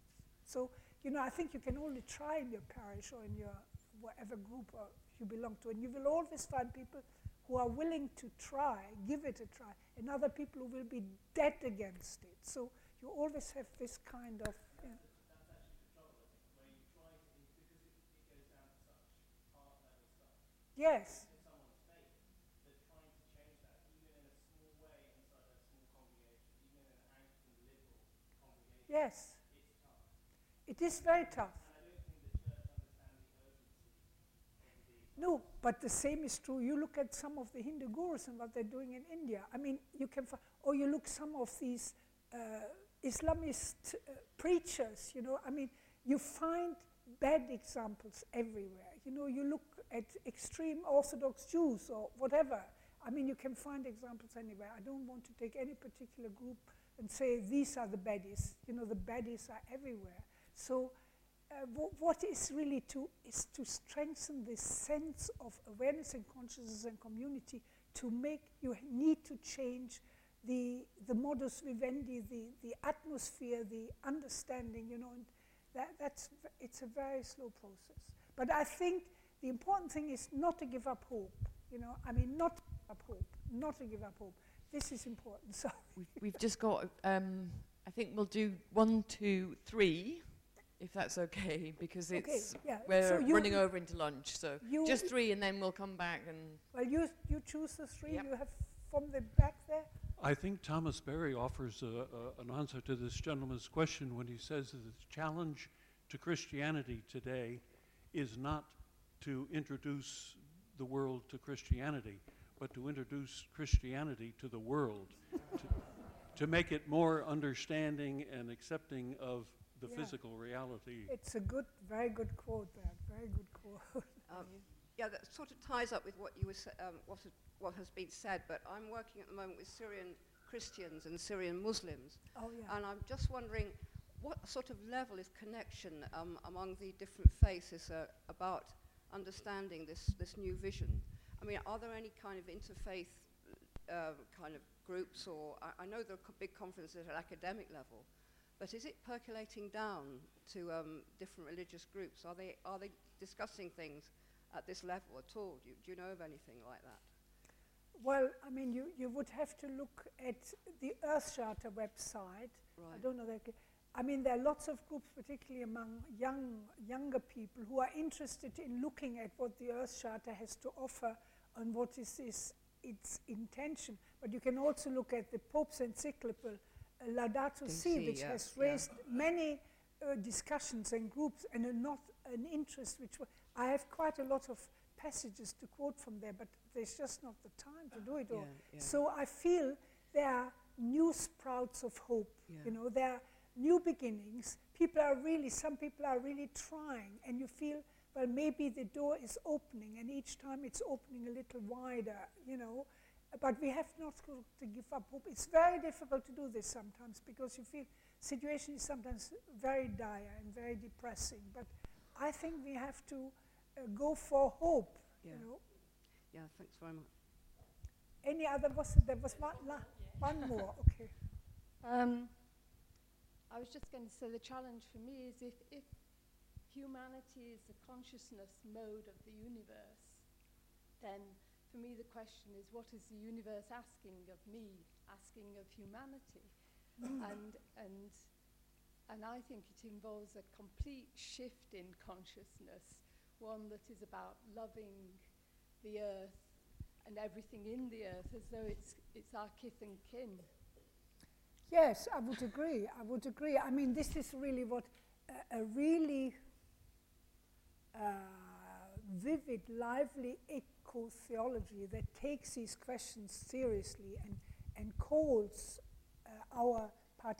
for our participation and taking responsibility is really, as it says in the encyclical, to take the world, the earth is our home, and to take care of the earth, the responsibilities that involves, and the seriousness and the full engagement with which we have to do it, it really calls us in a new way with great urgency, and we are not always aware of this because we like our lifestyle, we just go on living from day to day, and we often don't think of these questions. It's only when you suddenly sit still or read something or have a discussion that you suddenly it clicks and you think, I should really do this differently. Yes, to love, to be open, to connect, to support, to heal. I mean, this is the power of love. I've not said anything about this, but that's a very big theme in Teilhard, probably more than in Thomas Berry. I mean, he has such powerful passages about love. And what is very, very extraordinary, I mean, he talks about love being the deepest, greatest cosmic force. You know, love is the cosmic energy, and it comes out in human energy and in our connections, our friendships, our families. But how love, he feels we have, he says, our idea, our loves are too small. We are, you know, we are just our little family, our tribe, and that's it. To love, but can we love the earth? Can we love all people? Or is that impossible? He asks himself this question. But he feels that he wants to have the process of what he calls amorization, a new kind of love that is much stronger, much more conscious, much more effective, and much more connected. Well, that's a whole, you know, to develop human energetics as he wanted it. He felt love was at the center of that. And he feels love, that is the center of the heart of God. It's love, you know, love that is poured out freely and generously, and that is healing, and that is gracious, you know. So there is a lot to be done. But I mean, the great religions have that all in their message. Where do we go from here? Where do we go from here? Now, I thought I'll start where do we go from here with some passages. As I haven't had a chance to read you out 3 or 4 passages, I'll just read you out 3 passages from each. Because in a way, as you will gather, those of you who haven't read anything or very much of Teilhard or Thomas Barry, it's actually very difficult to communicate their message in a nutshell. You have to really spend time and energy in thinking about it and reflecting.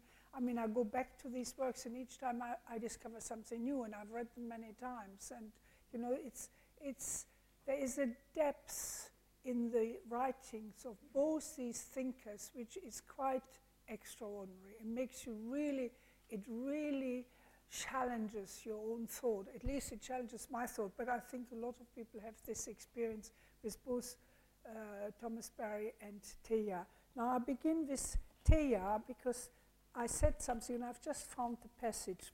I told you that he began writing in 1916, in Writings in Time of War is the English translation, but they didn't come out till very, very much later. And these were all the essays he wrote during the First World War, and he had a very close relationship with his cousin Marguerite, who became a prize-winning novelist, but who at the time was the director of a very well-known Catholic girls' secondary school in Paris. And the school is still in existence now. And she was a very wise woman. She was one of the early women to study philosophy. She had a very close friend called Leontine Zanta, who was the first woman to do a doctorate in philosophy in France, who was an extraordinary woman who Teilhard got to know very well indeed. And there's a marvelous correspondence between these two. I've not said anything about Teilhard's very important friendships with women, because he feels the feminine is really the unitive. And Leontine Zanta, she is one of the very early feminists from the 1920s in France, who influenced deeply, what is she called, Sartre's Simone de Beauvoir. She acknowledges the influence of this woman, and they were using the word feminist, and Teilhard knew about feminism, and he writes about feminism and women in the church in the 1920s and 30s, believe it or not. It's extraordinary. But when he came out of the war, and he discovered that he couldn't publish any of his writings except one, which is called The Nostalgia for the Front, where he talks about the energy and the new way of life that emerges even out of the killing fields of the First World War, which is extraordinary. But he writes to his cousin, I've got the feeling that my manuscripts will just pass from hand to hand and will not see the light of day for a long time. And that's exactly what happened. They didn't see the light of day for 50 years. And it's so extraordinary. But what happened from the late 1920s onwards, and this is also extraordinary, he was very friendly with another aristocratic family. He met the young man in the war as one of the soldiers, Max Beguin, and his father. They were all interested in paleontology and in bones and in, you know, the work that Teilhard did scientifically, but they were Catholics, and they had extraordinary ideas. And there's a marvelous correspondence between Teilhard and Max Beguin, which came only out about 5 or 6 years ago. So there's still material which hasn't been published. But Teilhard then had the offer of his wife, of Max Beguin's wife, Simone Beguin, who said, I will type those essays, you know. And what they did from then onwards, from before the 30s, everything he wrote, someone typed in its cyclostyle, and it was distributed, not secretly, but to all the people who were interested or came to his lectures and wanted to read something. So the Divine Milieu, everything was distributed. There was a huge, I mean, in the thousands, not in the hundreds or in the 20s, in the thousands at some stage, what Teilhard wrote. So there was a kind of readership in France, in England, in the USA, and then later with people who lived in the Far East. So that's very extraordinary that some people knew his work without it ever having been published before he died. So the very first essay from 1916 is Cosmic Life, where it's really about his mystical relationship, if you like, with the experience of the Earth, where he writes, I only want to write, because I've quoted this, I can't read very much because it'll take too long. I have contemplated nature for so long and have so loved her countenance, recognized in unmistakable as hers, that I now have a deep conviction, dear to me, infinitely precious and unshakable, the humblest and yet the most fundamental in the whole structure of my conviction is that life, in italics, is never mistaken, either about its road or its destination. No doubt, it does not define intellectually for us any God or any dogma, but it shows us by what road all those will come that are neither lies nor idols. It tells us toward what part of the horizon we must steer if we are to see the dawn light grow more intense. I believe this in virtue of all my experience and of all my thirst for greater happiness. There is indeed an absolute fuller being and an absolute better being, and they are rightly to be described as a progress in consciousness, in freedom, and in a moral sense. Moreover, these higher degrees of being are to be attained by concentration, purification, and maximum effort. Now listen to this, and this is directly connected with Barry's appeal to Barry. The true summons of the cosmos is a call consciously to share in the great work that goes on within it.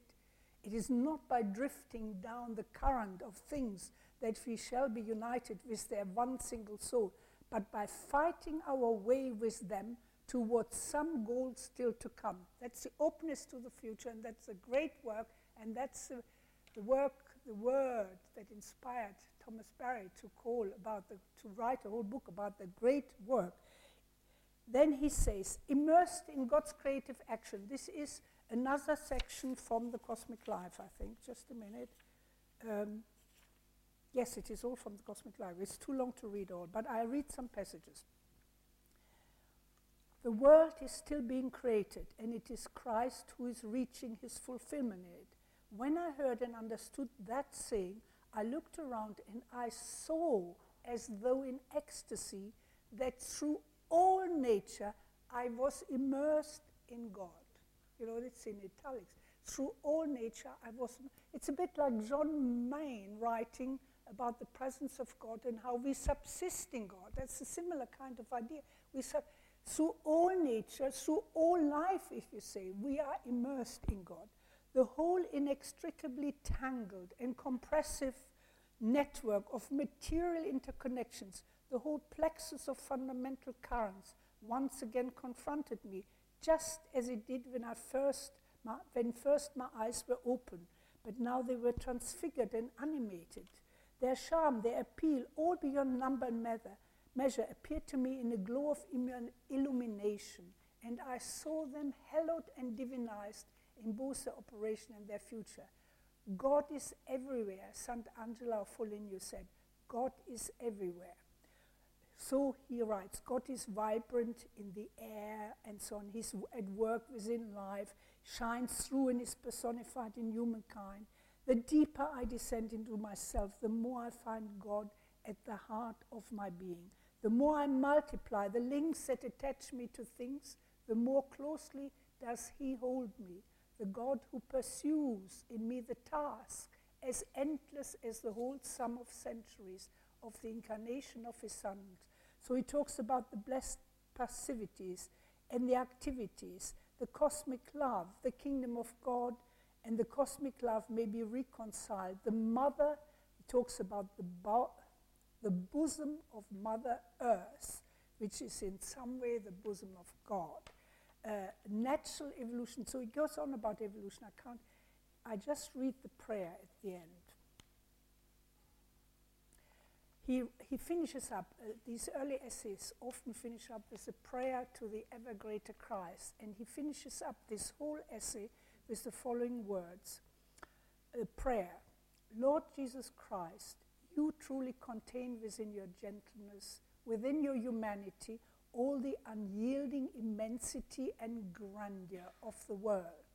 And it is because of this, there exists in you this ineffable synthesis of what our human thought and experience would never have dared join together in order to adore them. Element and totality, the one and the many, mind and matter, the infinite and the personal. It is because of the indefinable contours which this complexity gives to your appearance and to your activity that my heart, enamored of cosmic reality, gives itself passionately to you. I love you, Lord Jesus, because of the multitude who shelter within you. This is the multitude of human beings, and whom, if one clings closely to you, one can hear with all the other beings, murmuring, praying, weeping. You, the center at which all things meet, and which stretches out over all things so as to draw them back into itself. I love you for the extensions of your body and soul to the farthest corner of creation, through grace, through life, through matter. Lord Jesus, you are as gentle as a human heart, as fiery as the forces of nature, as intimate as life itself, you in whom I can melt away and with whom I must have mastery and freedom. I love you as a world, as this world which has captivated my heart, and it is you I now realize that my brother man, even those who do not believe, sense and see through the magic immensities of the cosmos. Lord Jesus, you are the center toward which all things are moving. If it be possible, make a place for us all in the company of those elect and holy ones whom your loving care has liberated one by one from the chaos of our present existence, and who now are being slowly incorporated into you in the unity of the new earth. And then he finishes up on another paragraph saying, to live the cosmic life is to live dominated by the consciousness that one, i.e. he or each of us, is an atom in the body of the mystical and cosmic Christ. The person who so lives dismisses as irrelevant a host of preoccupations that absorb the interest of other people.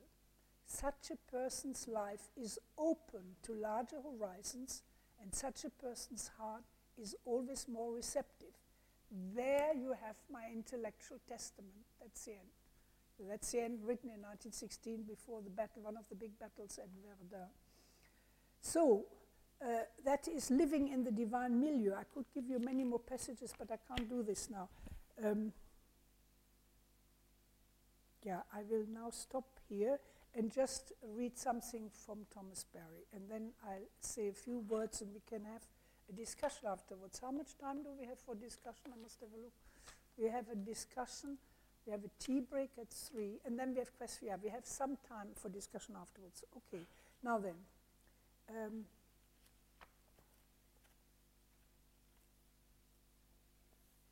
Earth spirituality. This is a passage from Berry, from the book The Sacred Universe. The spirituality of the earth is a whole essay that he's written, where he talks about the emergence of life and of all things, living things, as the numinous maternal principle out of which life emerges. So the earth spirituality, he writes, the spirituality of earth refers to quality of Earth itself, not the human spirituality with special reference to the planet Earth. Earth is the maternal principle out of which we are born and from which we derive all that we are and all that we have. We come into being in and through Earth. Simply put, we are Earthlings. Adam is really an Earthlings made out of Earth. Earth is our origin, our nourishment, our educator, our healer, our fulfillment. At its core, even our spirituality is Earth-derived. The human and Earth are totally implicated, each in the other. If there is no spirituality in Earth, then there is no spirituality in us. Not to recognize the spirit dimension of Earth reveals a radical lack of spiritual perception. And then he talks about the Chinese, very, very interesting. We need a spirituality that emerges out of a reality deeper than ourselves. Spirituality that is as deep as the Earth process itself. A spirituality that is born out of the solar system and even out of the heavens beyond the solar system. For it's in the stars that the primordial elements take shape in both their physical and psychic aspects. So he says, today we are in a new position where we can appreciate the historical and the cosmic as a single process. This is the vision of Earth's human development that will provide the sustaining dynamic of the contemporary world. We must nourish awareness of this vision. See, this is taken from a special article he wrote, an essay on the spirituality of the Earth, and he's really aware that, you know, that we have to change in our approach and in our understanding. When we speak of the Earth, he says, when we speak of Earth, we are speaking of a numinous maternal principle out of which all life emerges. So the universe itself manifests the spirit, the sacred. You know, he talks about the primordial maternal principle, which in some cultures is called the Great Mother, or the Corn Mother, or the Spider Woman among the Native Americans. So there is a lot here. There is really a lot here that one has to grapple with. You see here the fourfold wisdom. I want to just read a little bit of this. This is written in the opening years of the 21st century, so fairly late. Well, no, that's earlier. In the opening years of the 21st century, as the human community experiences a rather difficult situation in its relation with the natural world, we might reflect that a fourfold wisdom is available to guide us into the future. And that's what I gave you earlier on. And he writes, the wisdom of indigenous peoples, the wisdom of women, the wisdom of the classical traditions, and the wisdom of science. There is, he says, for the first time now, we begin to understand that the human project belongs in the care and under the direction of both women and men. This was a movement out of a patriarchal society into a truly integral human order. So the traditional Western civilization must withdraw from its efforts at dominion over the earth. This will be one of the most severe disciplines in the future, for the Western addiction to economic dominance is even more powerful than the drive towards political dominance. Then there is the epic of evolution, the contribution of science toward the future. The universe story is our story, individually and as a human community. In this context, we can feel secure in our efforts to fulfill the great work before us. And that's always written with 2 capital letters, great with G and work with W in capital. The guidance, the inspiration, and the energy we need is available. The accomplishment of the great work is a task not simply of the human community, but of the entire planet Earth. Even beyond Earth, it is the great work of the universe itself. So he speaks about this new age, the ecological age, and then I finish quoting. presently, we are entering another historical period, one that might be designated as the ecological age.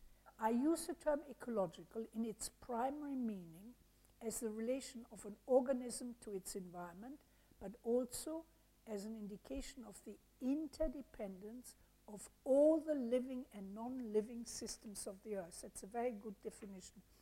Interdependence is a central word of the living and non-living systems. This vision of a planet integral with itself throughout its spatial extent and its evolutionary sequence is of primary importance if we are to have the psychic power to undergo the psychic and social transformation that are being demanded of us. These transformations require the assistance of the entire planet, not merely the forces available to the human. Otherwise, we mistake the order of magnitude in this challenge. It is not simply adaptation to a reduced supply of fuels or to some modification of our system of social and economic controls, nor is it some slight change in our educational system. What is happening is something of a far greater magnitude. It is a radical challenge in our mode of consciousness. Our challenge is to create a new language, even a new sense of what it is to be human. It is to transcend not only national limitations, but even our species isolation, to enter into the larger community of living species. This brings about a completely new sense of reality and value.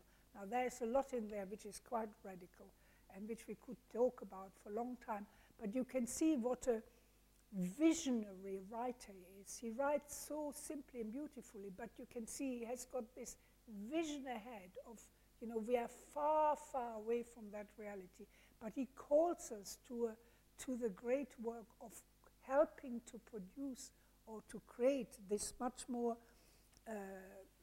integral community which includes all of us and all living beings and all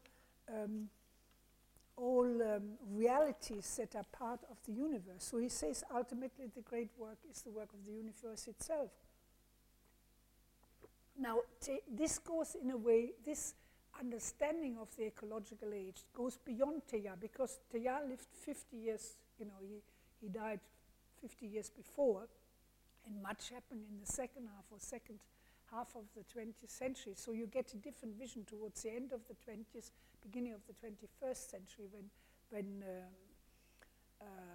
Thomas Berry was still alive. But Teilhard was particularly interested with, he was aware of some of these problems, as you can see in some of the texts that are quoted, but he was more involved with the need for energy resources for human action and for maintaining in the human community what he calls the zest for life. And he looked at the awakening of the spiritual potential, a much greater sense of awakening, of human beings into a spirituality that has an active approach to life, which is still very underdeveloped, he said, in contemporary society. We need to give far more attention to the education of the human spirit, feed the zest for life in people by developing their spiritual literacy and awareness. Nurturing the human spiritual potential means the development of a spiritual awareness or consciousness which is understood as a different, deeper way of seeing, to which he gave such emphatic witness. It's an all-embracing vision, a commitment to a depth dimension of human life, which is traditionally understood as a transcendent dimension, but which becomes much more linked to the immanent dimension. It enables human beings to see their experience in a larger context by having a greater vision, by relating more widely and responding more effectively, by taking responsibility. This is another Indian Jesuit who talks about responsibility, cuts it up. It's what abilities you have to respond to situations and questions and tasks. Responsibility, how much, the more abilities you have to respond to things, the greater being you have, the more you can contribute. It's a very interesting thought, that. So it's about responsibility towards themselves and others, towards the environment, nature, the earth, the human community, and ultimate reality, however named, often called the spirit, or in theistic traditions, God. Nowhere does Teilhard speak more often about zest, the French word goût, le goût de vivre, the zest to live, to love life. The zest for action, evolution, super-living, and ultra-evolution of the human species than in the essays written during the last 15 years of his life, collected in the volume Activation of Energy, where he reflects on the main lines of a spiritual energetics, the need to develop a greater impetus to deal with the impetus of evolution, with its drive towards a further development of the human species. This energetic is understood as what he calls the study of the conditions under which the human zest for auto-evolution, further self-evolution, even ultra-evolution, can form a compact group to meet the requirements of a world in a reflective state of self-transformation. So he talks about psychodynamics, a term coined in analogy to thermodynamics, and he says humanity is at a crossroad. It cannot be considered simply as a state that has been reached, but it must be approached as a work that has to be done. You have again the great work idea that Barry took up so strongly. A work that has to be done. In his view, the future of humankind depends far more, I quote, it depends far more on a certain passion for hard work than on a certain wealth of material resources. And he talks about it. We can have more and more things, more and more stuff, more and more material things, but it doesn't mean that we understand better. We might, in fact, understand less. You know, what we have to work at is the passion for hard work. It means the passion to really see the purpose and the meaning of life and of our existence here and of society at large and of the different groups in society. So he is very concerned with this. Reflecting on the convergence of humanity and the role of energy in this process, Teilhard wrote in 1952, 3 years before his death, that it would be no exaggeration to say that the mankind of tomorrow, the humanity of tomorrow, though standing on mountains of iron, coal, uranium, of wheat, would do no more than tick over if by some mischance there should be a weakening of its zest, not simply for subsisting and surviving, but for super-living in the sense to live a better, deeper, more fully developed human life. He's always interested in this more. The taste and zest for life, for all life, human and non-human, is essential for the future of people and planet. Similar to the way in which we are concerned to preserve the biodiversity of life forms, so we also need to take conscious account of and responsibility for maintaining what might be called the rich, I call this the rich noospheric diversity. The noosphere, I haven't talked about it. I have a whole section on the noosphere, which I'm going to read out if I can. Yeah, I will do a bit on this. The diversity of ideas, of practices in the religious and philosophical field, you know, to see the vast religious and philosophical traditions we have around the globe, our whole global religious heritage is complementary to each other. You know, it's like a big mosaic. It hangs together and forms a much larger picture than any of these traditions can do by itself. So you get an access to a wealth of spiritual resources which is undreamt. I mean, just think of how much Buddhism has taken root in some Western countries and what a difference it makes to some people. I mean, 50 years ago, 100 years ago, that would have been incomprehensible. You know, people would have found it bizarre. And the interaction of, you know, Western science and technology, Eastern sources of wisdom, all these kind of things, it's just extraordinary. I mean, I was in Lhasa in 2005, I think. You know, we're up in the big stupa, in the, what is it called? The Potala, the huge 16-story palace of the Dalai Lama, but it's also a very big stupa. It has a beautiful temple, if you like, a place of worship. And what was very extraordinary we went around as a small group, and you know, you have the Buddhist chanting of the monks, you have the meditation, you have this very solemn and sacred atmosphere. But then one monk was running away just listening to his phone. Having, you know, I mean, you can imagine this on the Lhasa mountain of the Potala. Someone has an iPhone and is phoning in the middle of some meditation session. You know, I mean, this is inconceivable. I mean, you can see how the revolutionary changes affect and have an outreach everywhere. So we have to ask ourselves, what are we actually doing? So the zest for life is one of Teilhard's great ideas. It can help to transform the life of individuals by inspiring them to work for a better life for others and for themselves, you might say, and contribute to the transformation of the life of humanity. I really like this zest for life. It's very, very inspiring what he writes about it. Now, if you want to ask me, let me just keep an eye on the time. If you want to read more about evolution, particularly in Teilhard de Chardin, most of his essays that he wrote on this theme of evolution between 1920 and 1955 are grouped together in a book called Christianity and Evolution. Christianity. That has also this note on the possible historical representations of original sin that got him in so much in trouble. You find that Christology and evolution, Christianity in evolution, suggestions for a new theology, how I believe, where he writes about evolution. There is a lot in there. And another book which is also important is his earlier The Vision of the Past. And he writes there, a late note there is on the evolution of the idea of evolution, because he first got ticked off. I mean, he had a complete change of mind after reading Henry Bergson's Creative Evolution, which was published in 1907 and was very much read and discussed, and made Bergson very famous during his own lifetime. He died in 1941. But unlike Bergson, who talks about creative evolution, Teilhard speaks of evolutionary creation. Creation occurs through evolutionary methods, if you like. And he discusses this in great detail in his great book, The Human Phenomenon, which is difficult to read, and I don't recommend it as the first reading.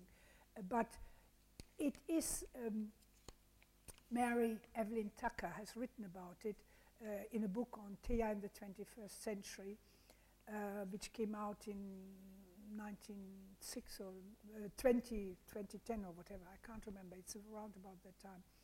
2 or 3. No, it came out 2003.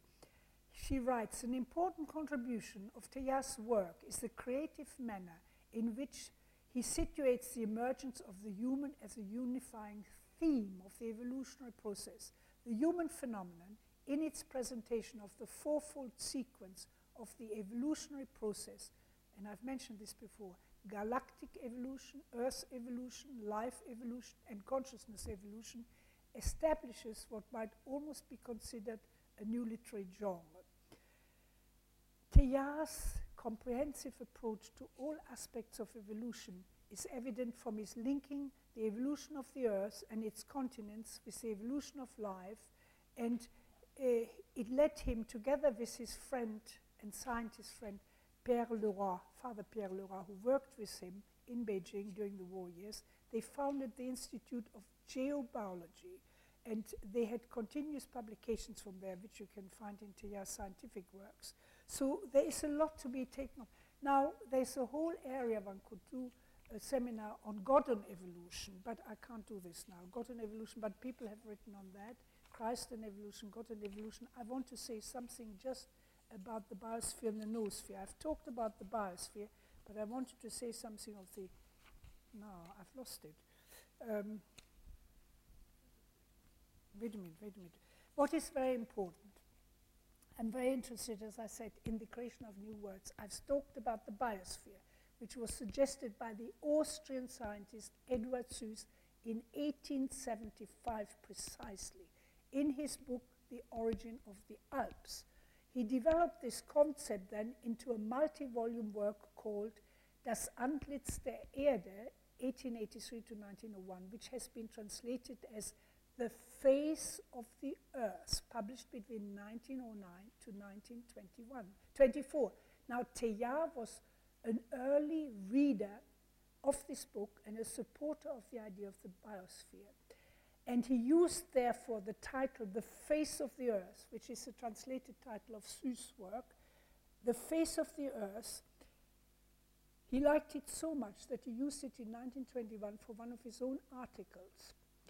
But before that, in January 1918, when he was still in the trenches, he wrote an essay about the great monad, describing the rise of a unified thinking earth whose vision was originally inspired by his sight of the full moon in the sky above the earth. I often think about this. He first gave this essay the subtitle, A Serious Fantasy in the Moonlight, but he crossed it out and he called it The Face of the Earth. He saw over the torn and blackened earth, torn and blackened from the war, from all the, from all the destruction, over the torn and blackened earth, there rose the great monad. He sees the moon.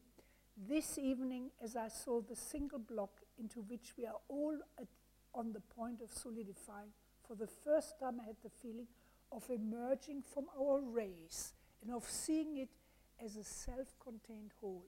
And I felt as though we were all linked together and floating in the void.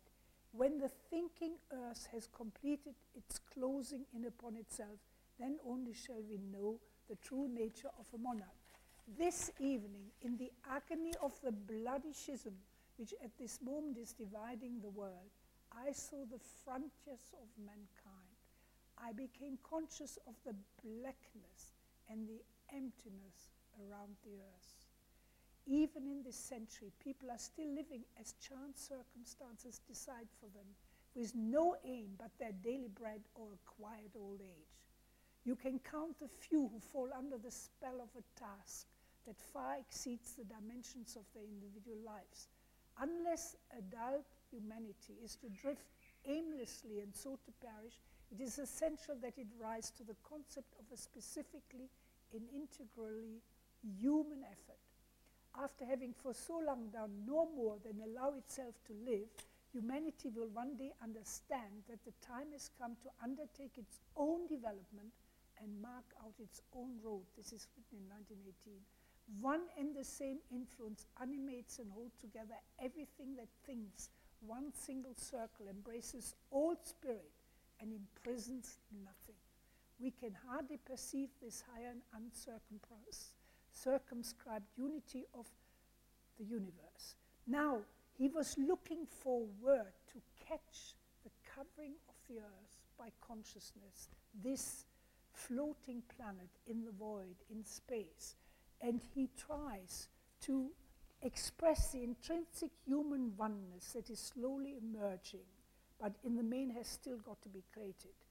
So he realized, during the First World War, he realized that humankind forms a single organic, earth-wide reality that transcends individuals and groups. It can be studied like a living organism covering the entire globe, a network that stretches over the face of the whole world.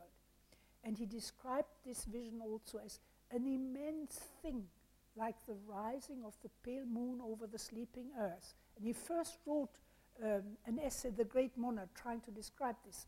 Then he had the idea maybe he should call this covering of the globe by the reality of humanity expanding. He should describe it as an anthroposphere, the sphere of the human. And he said, who will be the Zeus who had created the word biosphere, who will be the Zeus of the anthroposphere? But that wasn't good enough. When the war was over, and he used to meet regularly the philosopher Édouard Leroy, who was a very distinguished philosopher in France, during the mid-20s, they used to meet for weekly discussions. He and Leroy formulated this new word, noosphere, a word derived from the Greek word nous, for mind, in the sense of not the rational mind, but the soul, if you like, the heart, mind in the sense of an integrating vision. This became one of his major ideas, absolutely central to his vision of the world. Just as the zone of life, or the biosphere, is a living layer above the non-living geosphere, there exists another thinking layer, a sphere of mind and spirit surrounding the globe. The emergence of this noosphere is an important step forward in becoming human, in the process of transformation, a process of transformation which Teilhard named hominization. All human beings are part of this, the thinking, you must think of it in terms of the thinking envelope of the earth. Through their thinking, feeling, connecting, and interacting with each other, above all, and this is very, very important, above all, through the powers of love, all humans contribute to the growth and expansion of the noosphere. While Teilhard was the person who first coined the word noosphere, it was first made known through Édouard Leroy's philosophical writings, and then also through the Russian geochemist Vladimir Vernadsky, who was at that time living and working in Paris. And some Russians sometimes claim that he invented the word, but he took it from these two Frenchmen. He didn't invent it. In fact, Teilhard has clearly stated that in an article himself, which he wrote at the end of his life. Referring to the revolutionary transformation that took place at the end of the tertiary time, in evolutionary terms, Teilhard writes, our planet developed the psychically reflexive human surface for which, together with Professor Leroy and Professor Vernadsky, we suggested in the 1920s the name noosphere. And Teilhard used this word first in 1925 in a long essay on hominization, which bears the subtitle Introduction to a Scientific Study of the Phenomenon of Man. So you can see that out of the trenches, Teilhard has this vision of the oneness of the earth, as if seen from the moon, surrounded a planet which later on was, for us, became much more known through this iconic photograph of the astronauts of 1968, an image which showed us the planet in space, an image which carries the name, in case you don't know, it's called Earthrise, not sunrise, it's Earthrise. And the ideas about the biosphere and noosphere are closely interconnected with debates about the environment, ecology, the future of humanity, and that of our planet. So Mary Evelyn Tucker, for example, describes the biosphere as Earth's layer of living things, and the noosphere as the Earth's layer of thinking beings. So, I mean, you can go on talking about this. This is a very interesting topic, and you can go on from the biosphere, the noosphere, you can go to the ecosphere and see how all this ecologically hangs together. I mean, it's a very, very rich subject, but it goes back to the 1920s, which is quite extraordinary, really quite extraordinary.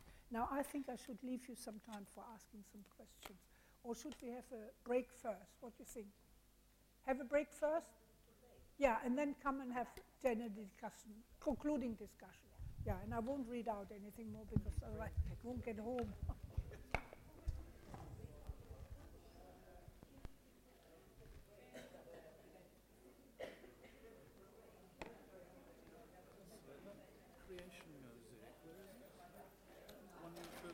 It's in the upper part of the island of Capri.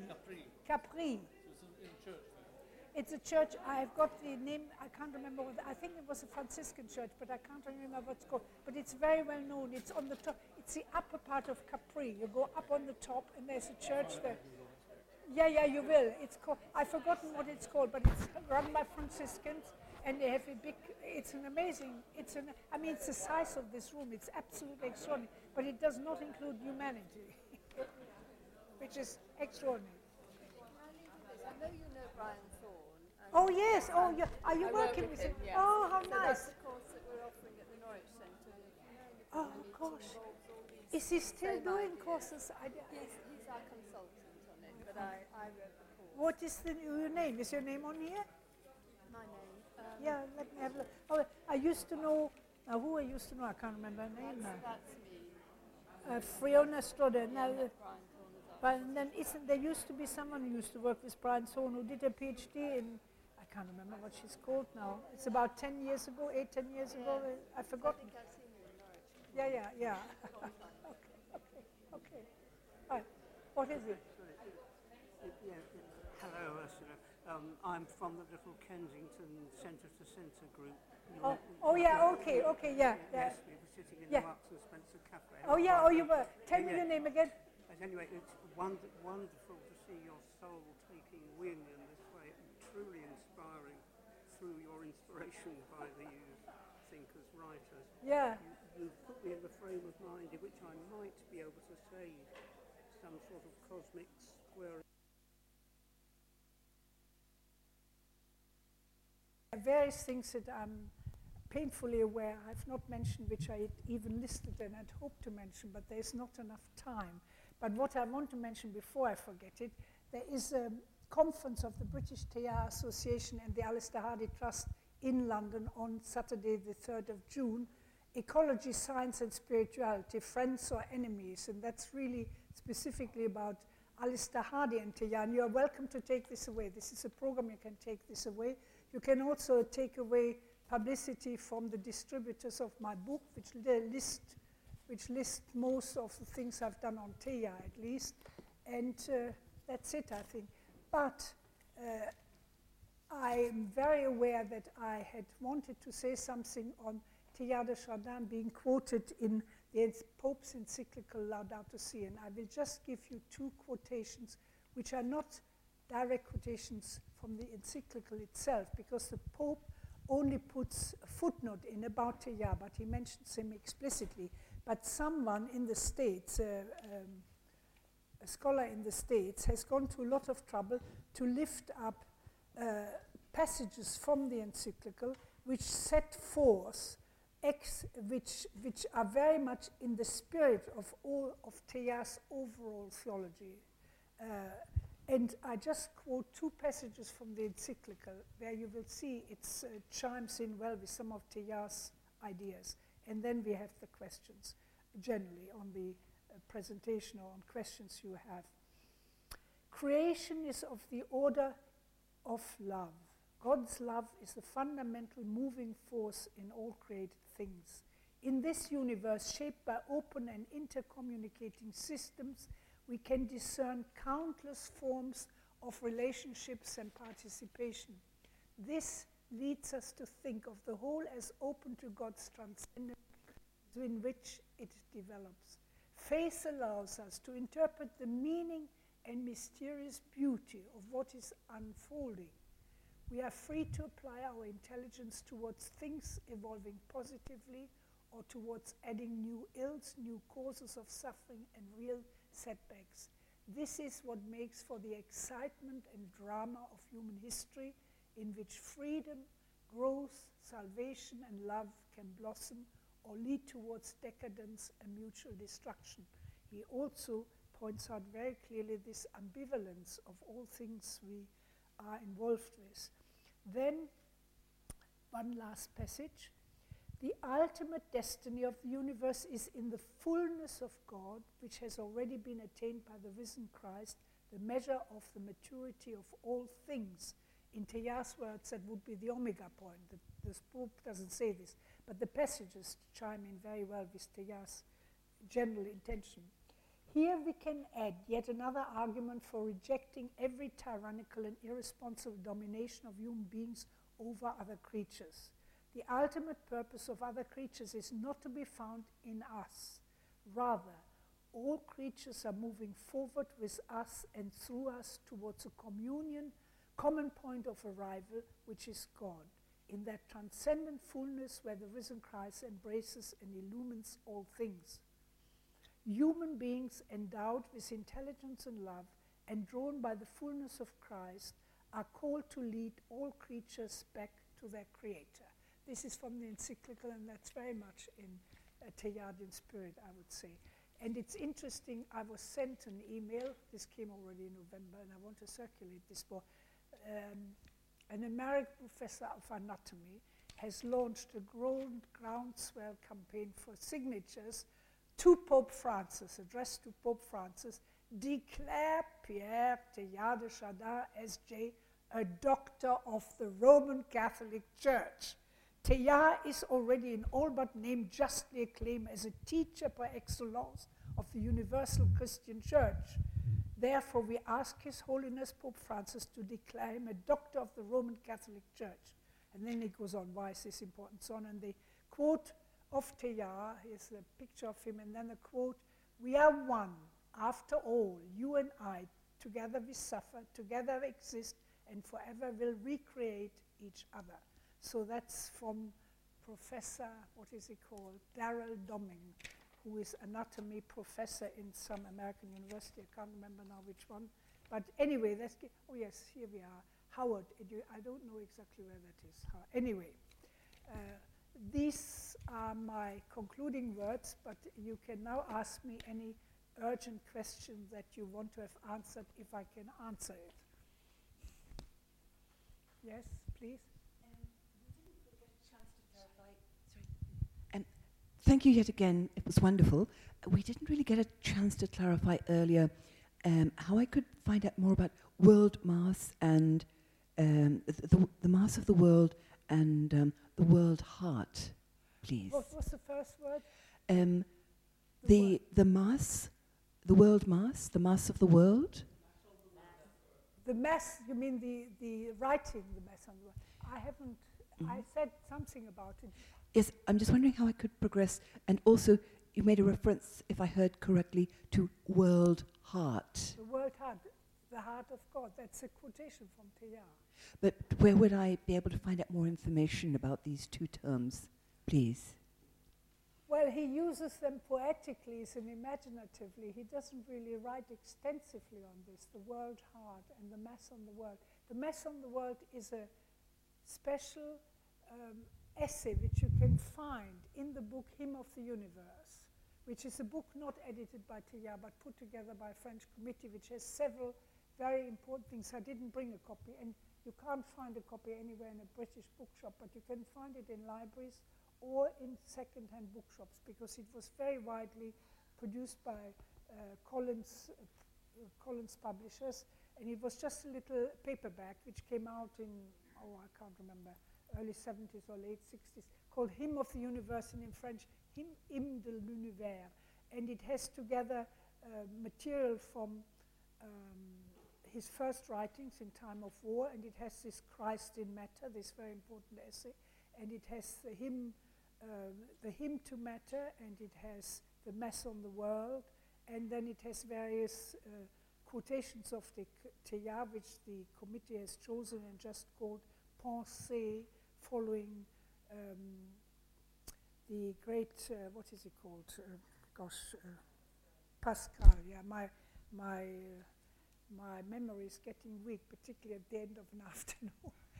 Pascal, yeah. Pensée, so you get quotations by him. So you can, Hymn of the Universe, you can find Mass in the World, and the Mass in the World it's a lyrical prose poem, if you like, which follows the sequence of the acts in the Catholic Mass, in the Christian Mass, Catholic Anglican Mass. But it is, it is what he offers up to God is all our accomplishments, everything that we do and everything that we suffer, all our pain, and a transformation of this, making this the offering of the whole world, of the universe, and the way that it is blessed and becomes transformed, transformed into something much more sacred. It's an extremely fine prose poem. You have to read it and study it. You can discuss it at long. I used to do this with first-class students who knew nothing about Teilhard, and they got extremely involved and very interested. And I have sometimes had Japanese students in my class, and they picked out that they have some women founders of new religious movements in Japan, and they said, they're just like our founders. They sent the closeness to nature, the sacred kind of element, the way we can be blessed by being part of this natural world and to realize is very, very interesting.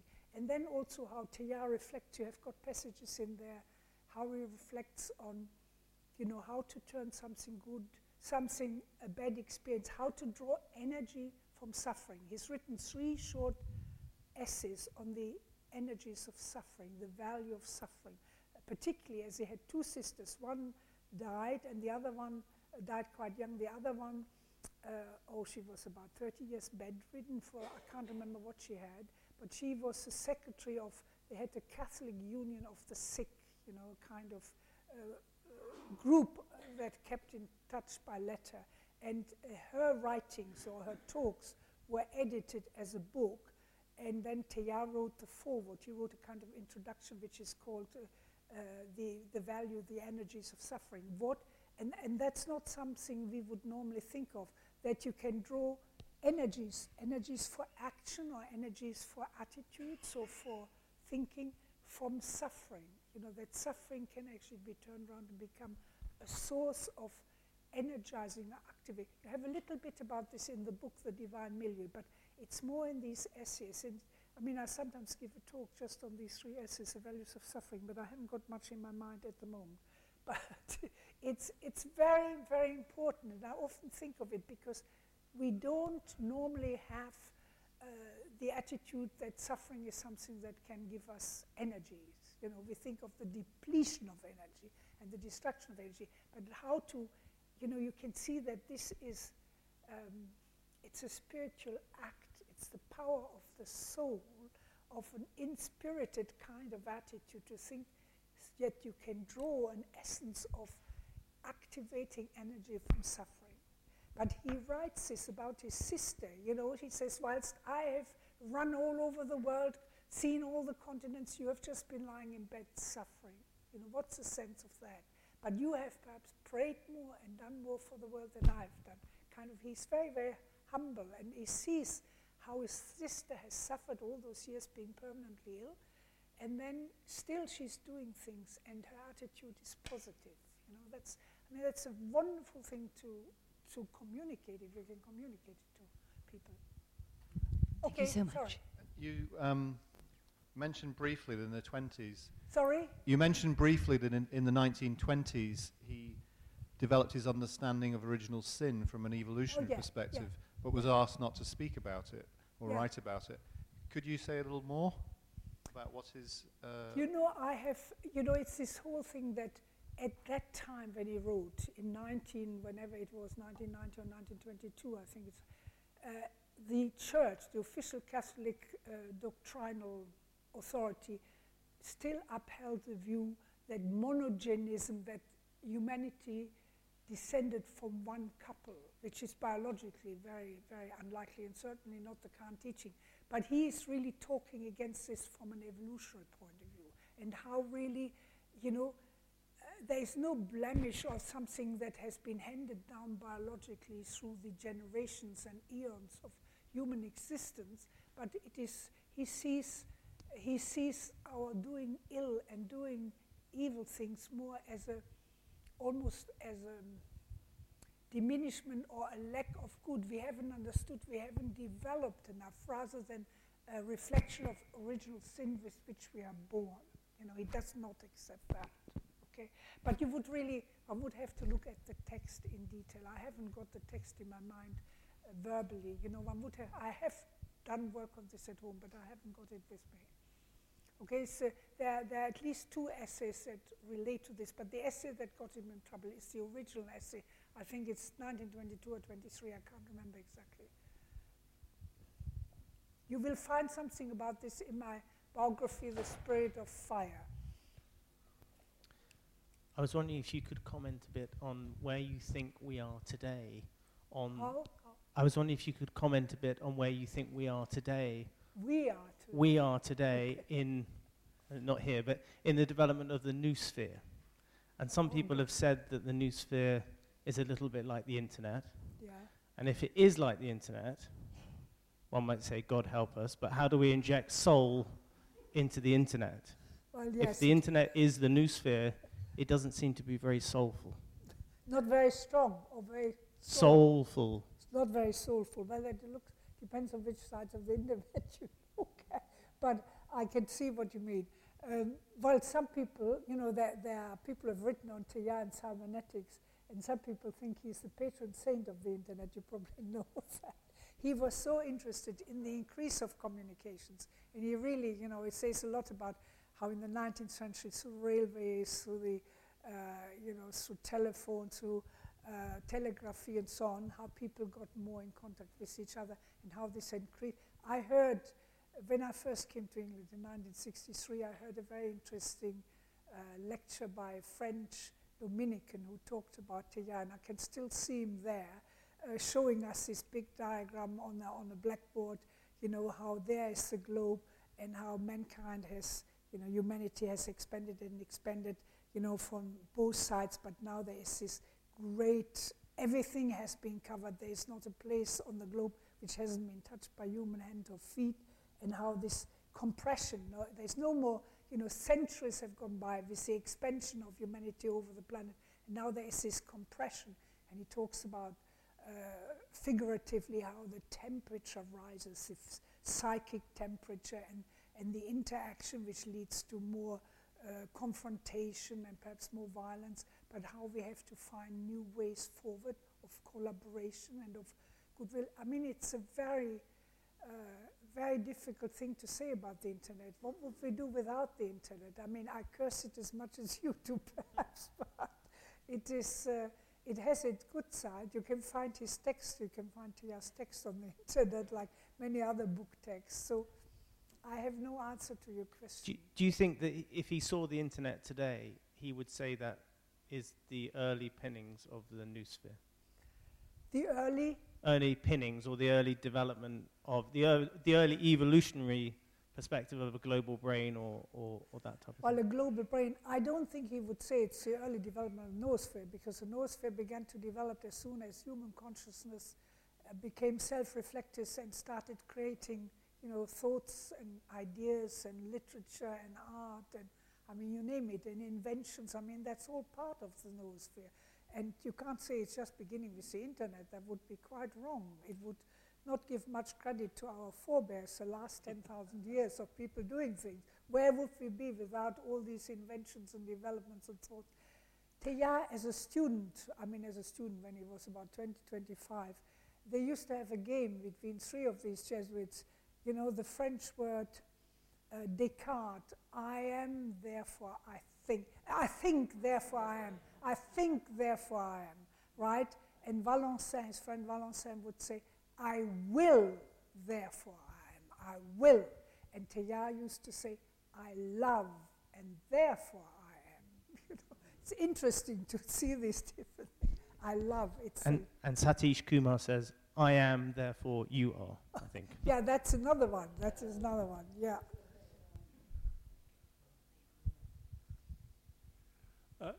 I don't know about the internet, but concerning original sin, Teilhard said that it was one of the chief obstacles that stands in the way of intensive and extensive progress in Christian thought. And then he added, an embarrassment and stumbling block to the well-meaning but undecided, and also added, a refuge for the narrow-minded. That's a good. Where is this quotation from, please? Where is it from? Christianity and Evolution. Oh yeah, you find these gems sometimes in the essays. I forget that. Until you really look for that particular one, you don't realize it's there. It's very good. The weak mind, the small-minded. I just wanted to comment on the internet. My view is it's just a tool. I mean, it's just like when paper was invented, that accelerated a lot how people used to communicate, because before, on parchment or whatever, it was only the very rich could afford it and so on. For me, the internet is neither good nor bad. It's just a tool for accelerated communication, and ultimately we can do what we want with it, and it can be very good, but if we don't evolve and we carry on being sort of obsessed by money and wealth, it'll accelerate the badness, I guess. So. Yeah.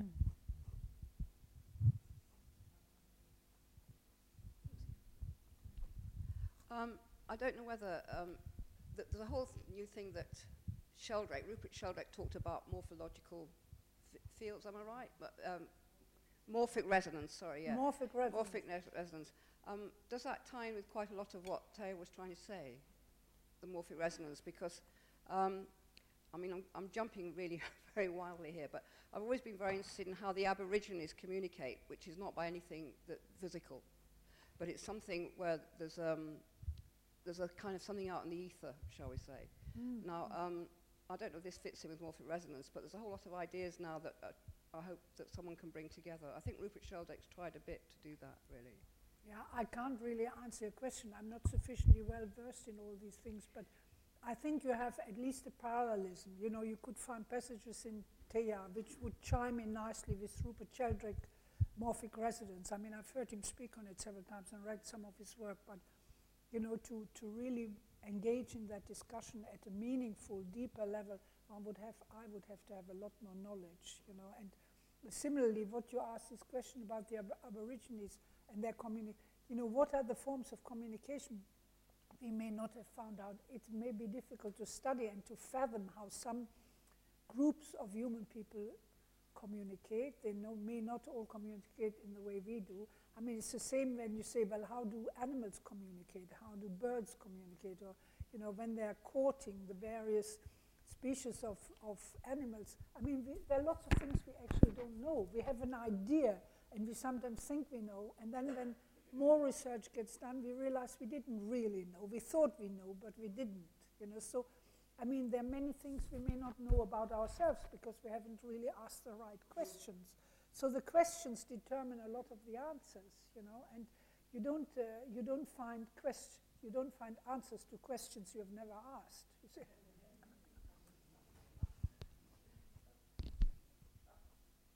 So we have not asked enough questions about spirituality or what it means or the power of love. You know, I mean, there are questions that have been asked, but have only been explored in a narrow field. You know, it depends how far you extend your question. Who do you include in the circle of your question field? You see, so there are all sorts of arguments you can think of that different ways are possible. I mean, you see this with any kind of new innovative research that someone is doing or a group is doing, and they suddenly come up with ideas that nobody has ever thought of. You know, why should they have asked this question? They come up then with such interesting answers. Also about all the brain research that's going on, you know, and which nerves influence which parts of our body. I mean, we can't know all these. You know, that's also part of, in a way, the inwardness of things, quite physical inwardness, and how it works in terms of the actual communication is impossible to know. Perhaps then you can just talk about the link between meditative practice and the sort of birthing of this new consciousness and paradigm shift. The medical practices? Meditative. Meditation practice.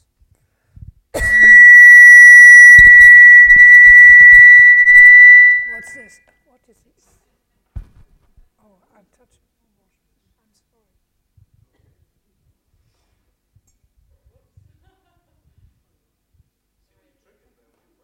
Sorry, I'm running out of vocal power.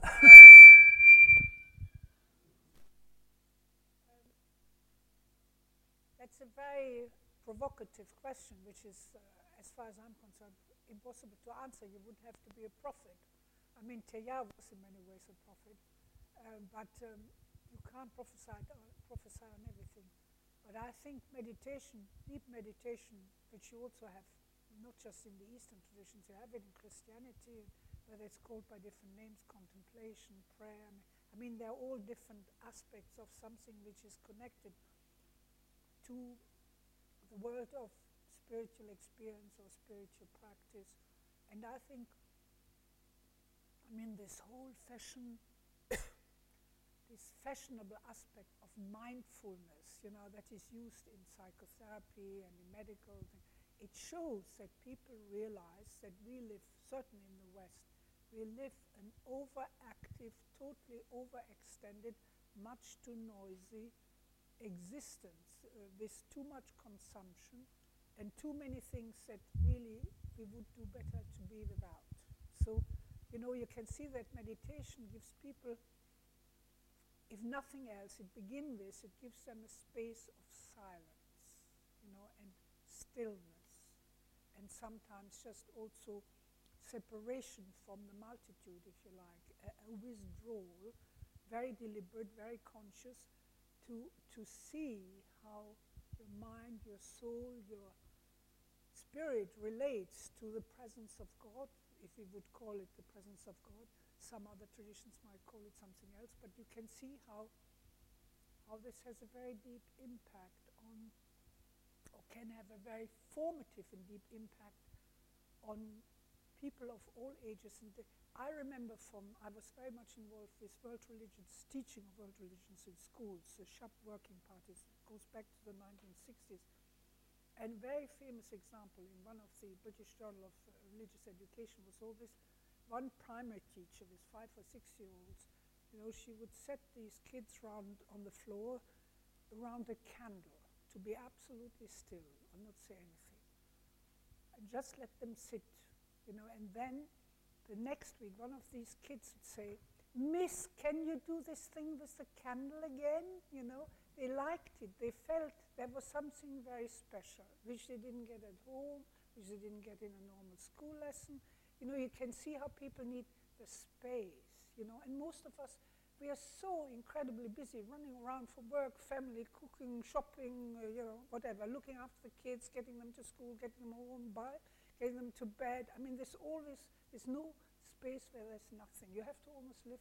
I know this myself, even though my children are grown up, I've got plenty of grandchildren, everything. It's very difficult to get some space for yourself, not in a egoistic sense, but in a sense that you need for breathing space. We breathe usually without consciousness. We are not conscious of breathing. It's something that automatically happens. You can't live if you don't breathe. You just breathe. But to breathe consciously, to find even 3 minutes to be still, to be absolute, and to withdraw from all your observations, close your eyes or just sit still, it has a liberating effect. If nothing else, it has it creates space. It's like drawing the curtains from a window and having a much bigger scenery in front of you. You just have a stillness, the emptiness of space around you, the stillness. It brings, I really feel it's like it is becoming aware of the divine. Not all meditation techniques do necessarily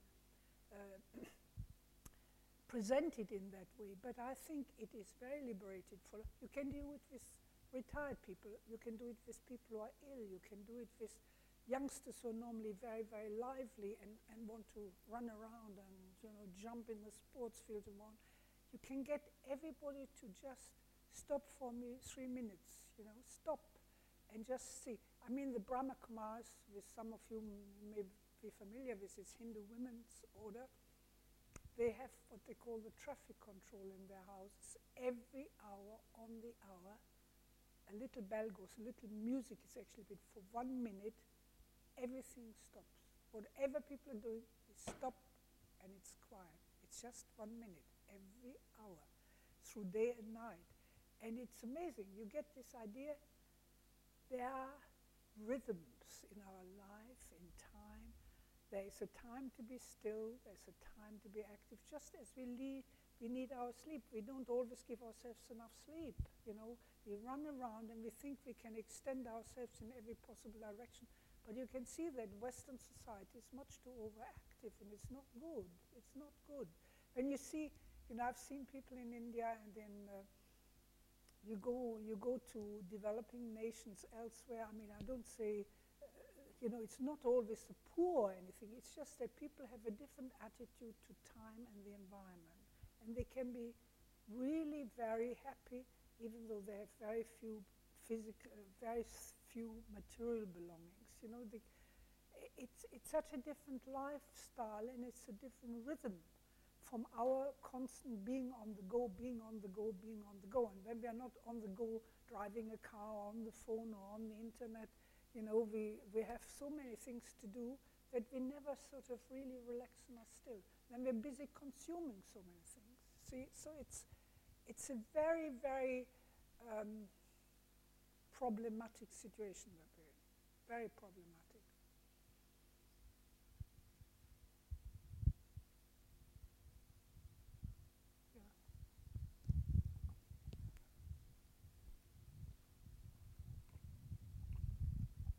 Thank you very much for your talk. It was brilliant. I have a slightly awkward question. Yes. You have been talking about love at the heart of the universe and the openness to the possibility of love even at the end of life. And you talked about the concept of Urvertrauen, basic trust that we're born with. So my question is really the problem of evil. Maybe we can say that because we live in the rich part of the world, but I don't know if it's the majority of people, but enormous numbers of people in sub-Saharan Africa and the Middle East, in all over the world, they're born into a horror story. Yeah. And so, yes, so my question is something about that. How can we say that there is infinite love that people can be born to trust? Well, I would have to deconstruct your question. It contains a lot of assumptions which I do not necessarily agree with. So my answer has to be somewhat nuanced. Poverty does not necessarily mean unhappiness or lack of satisfaction in living a good life. I mean, I've seen very poor people, i.e. people who have hardly any physical material possessions at all. You know, I had our bearer in Delhi, who was a very simple, wonderful old man who said his prayers every day and who was absolutely full of radiant happiness, even though he lived with the smallest amount of space and the smallest amount of goods. But he was a man who was much happier than many, many people in the West. Many, many people in the West. So I think this question of material goods and what you have to eat and what you have to live in and what you do is very, very important. And I don't want to deny anyone these goods. But the question of the amount of quantity of these goods in relation to your own life is very relative, very relative. And you can see this also in the voluntary poverty of monks in all religions, where you get monastic communities who very deliberately divest themselves of virtually all goods except the essential ones for survival. So there are lots of questions to be asked, and I think, you know, what we have to know now is we have an immense wealth in the world, in natural wealth, mental wealth, physical wealth, economic wealth. The question is now, have we developed an adequate sense of responsibility to care for the earth, for all living things, for ourselves, for human society, and for the good of. See, when children are born with trust, with primary elementary trust, the question is also always, what is the education, by which I mean, what is their experience in the immediate family circle or whoever brings them up? In the society, are they born into war? Are they born into peace? Have they got enough to eat? I mean, there's so many questions. But until the child develops, you cannot see. I mean, if the child developed under ideal conditions, it is certainly more likely, whether it's guaranteed is a different question, that that child becomes a fully rounded, mature, balanced person. And that is in itself a richness which many human beings on earth lack. You know, we have a tremendous responsibility. So I feel in many ways the question is, for politics and for religion, the question is really education. It's, in my view, the key of many things. Education, education, education. And that's not just mental education, but not physical education alone, but the education of the heart, the education of thinking, the education of, when I talk about love, the way Teilhard uses it, and he's by no means the only one. The extraordinary, astonishing thing for me was to discover that the first Russian sociologist who developed under at the Russian Revolution. Petrim Sorokin is called. He has written an amazing book. He became the founding professor of sociology in Harvard when he left the Soviet Union in the late 1920s, 1930s. And he has written on the ways and powers of love, a book that came out in 1954. He did an enormous number of sociological investigations about what makes a saint, what makes a good neighbor. What makes a good neighbor? He came up with the idea, and this is it's an investigation which is based on, on statistics and so on. He came up with the conclusion that a good neighbor has similar qualities to what the Catholics would name a saint. A good neighbor to be communicative, to help, to be available, and so on and so forth. Very, very interesting. Now, Petrim Sorokin has this extraordinary book about the powers of love. And he has very similar ideas to Teilhard. Neither of these men knew of each other's existence. I find, and they lived almost during the same period of time. I've written a whole article on this. It's very under-researched, or not at all researched. Sociologists have written on Sorokin. They were interested in him until Talcott Parsons came along, and Harvard fashion of sociology went over to action theory and all these things. And then Sorokin went into the background, and he got some wealthy patron to give him quite a big research grant. And he spent 10 years just investigating with his collaborators, investigating the power of love. And he has got similar expressions to Teilhard. And both these men, from very different backgrounds, they think that the human society, the global society, humanity has not given enough research effort and thinking about how to animate and extend the powers of love for the transformation of human groups and all of society and all of politics. It's extraordinary. It's really extraordinary. This book was reprinted, and I first came across it I think in 2000 or 2001 when I was at an American Religions Conference, American Academy of Religion. It has been reprinted in the 50s. 1954, they reprinted it around about 2000 or so. The Templeton Foundation has reprinted it, and they were selling it. And I got hold of this, and I've just been amazed about this. So I feel, a lot of powerful ideas are needed to animate people to change their ways of doing things.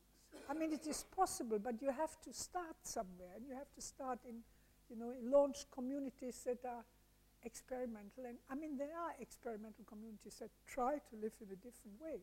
So I can't, we could go on and you could discuss it as endless lengths. I think we should give someone else a chance.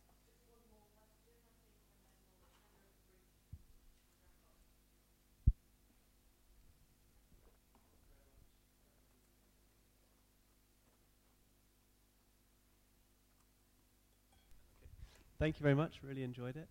And I remember just reading a little bit to do with Teilhard's ideas to do with eugenics.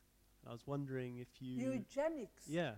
Is this right? Like in certain parts of his books. I was just wondering if you could shed some light on that and explain it in... I would have to check up on that. I am not fully aware of that. He may have referred to it, but I don't know that he has ever written an essay on it or anything. I wouldn't know. He was always interested in social experiments and where we're going and how we are, what can be tried next. But I don't know of an article on an essay on eugenics in his work. So I can't answer that question. Sorry.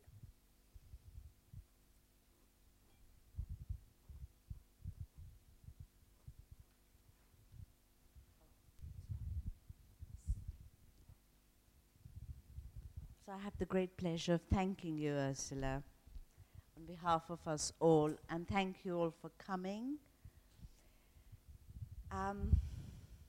It's like all this stuff just poured out of you, Ursula. It's wonderful.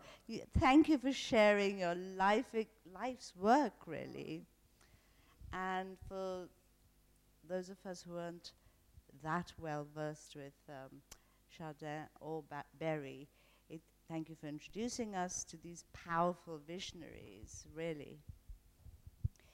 And I don't know about you all, but I feel animated.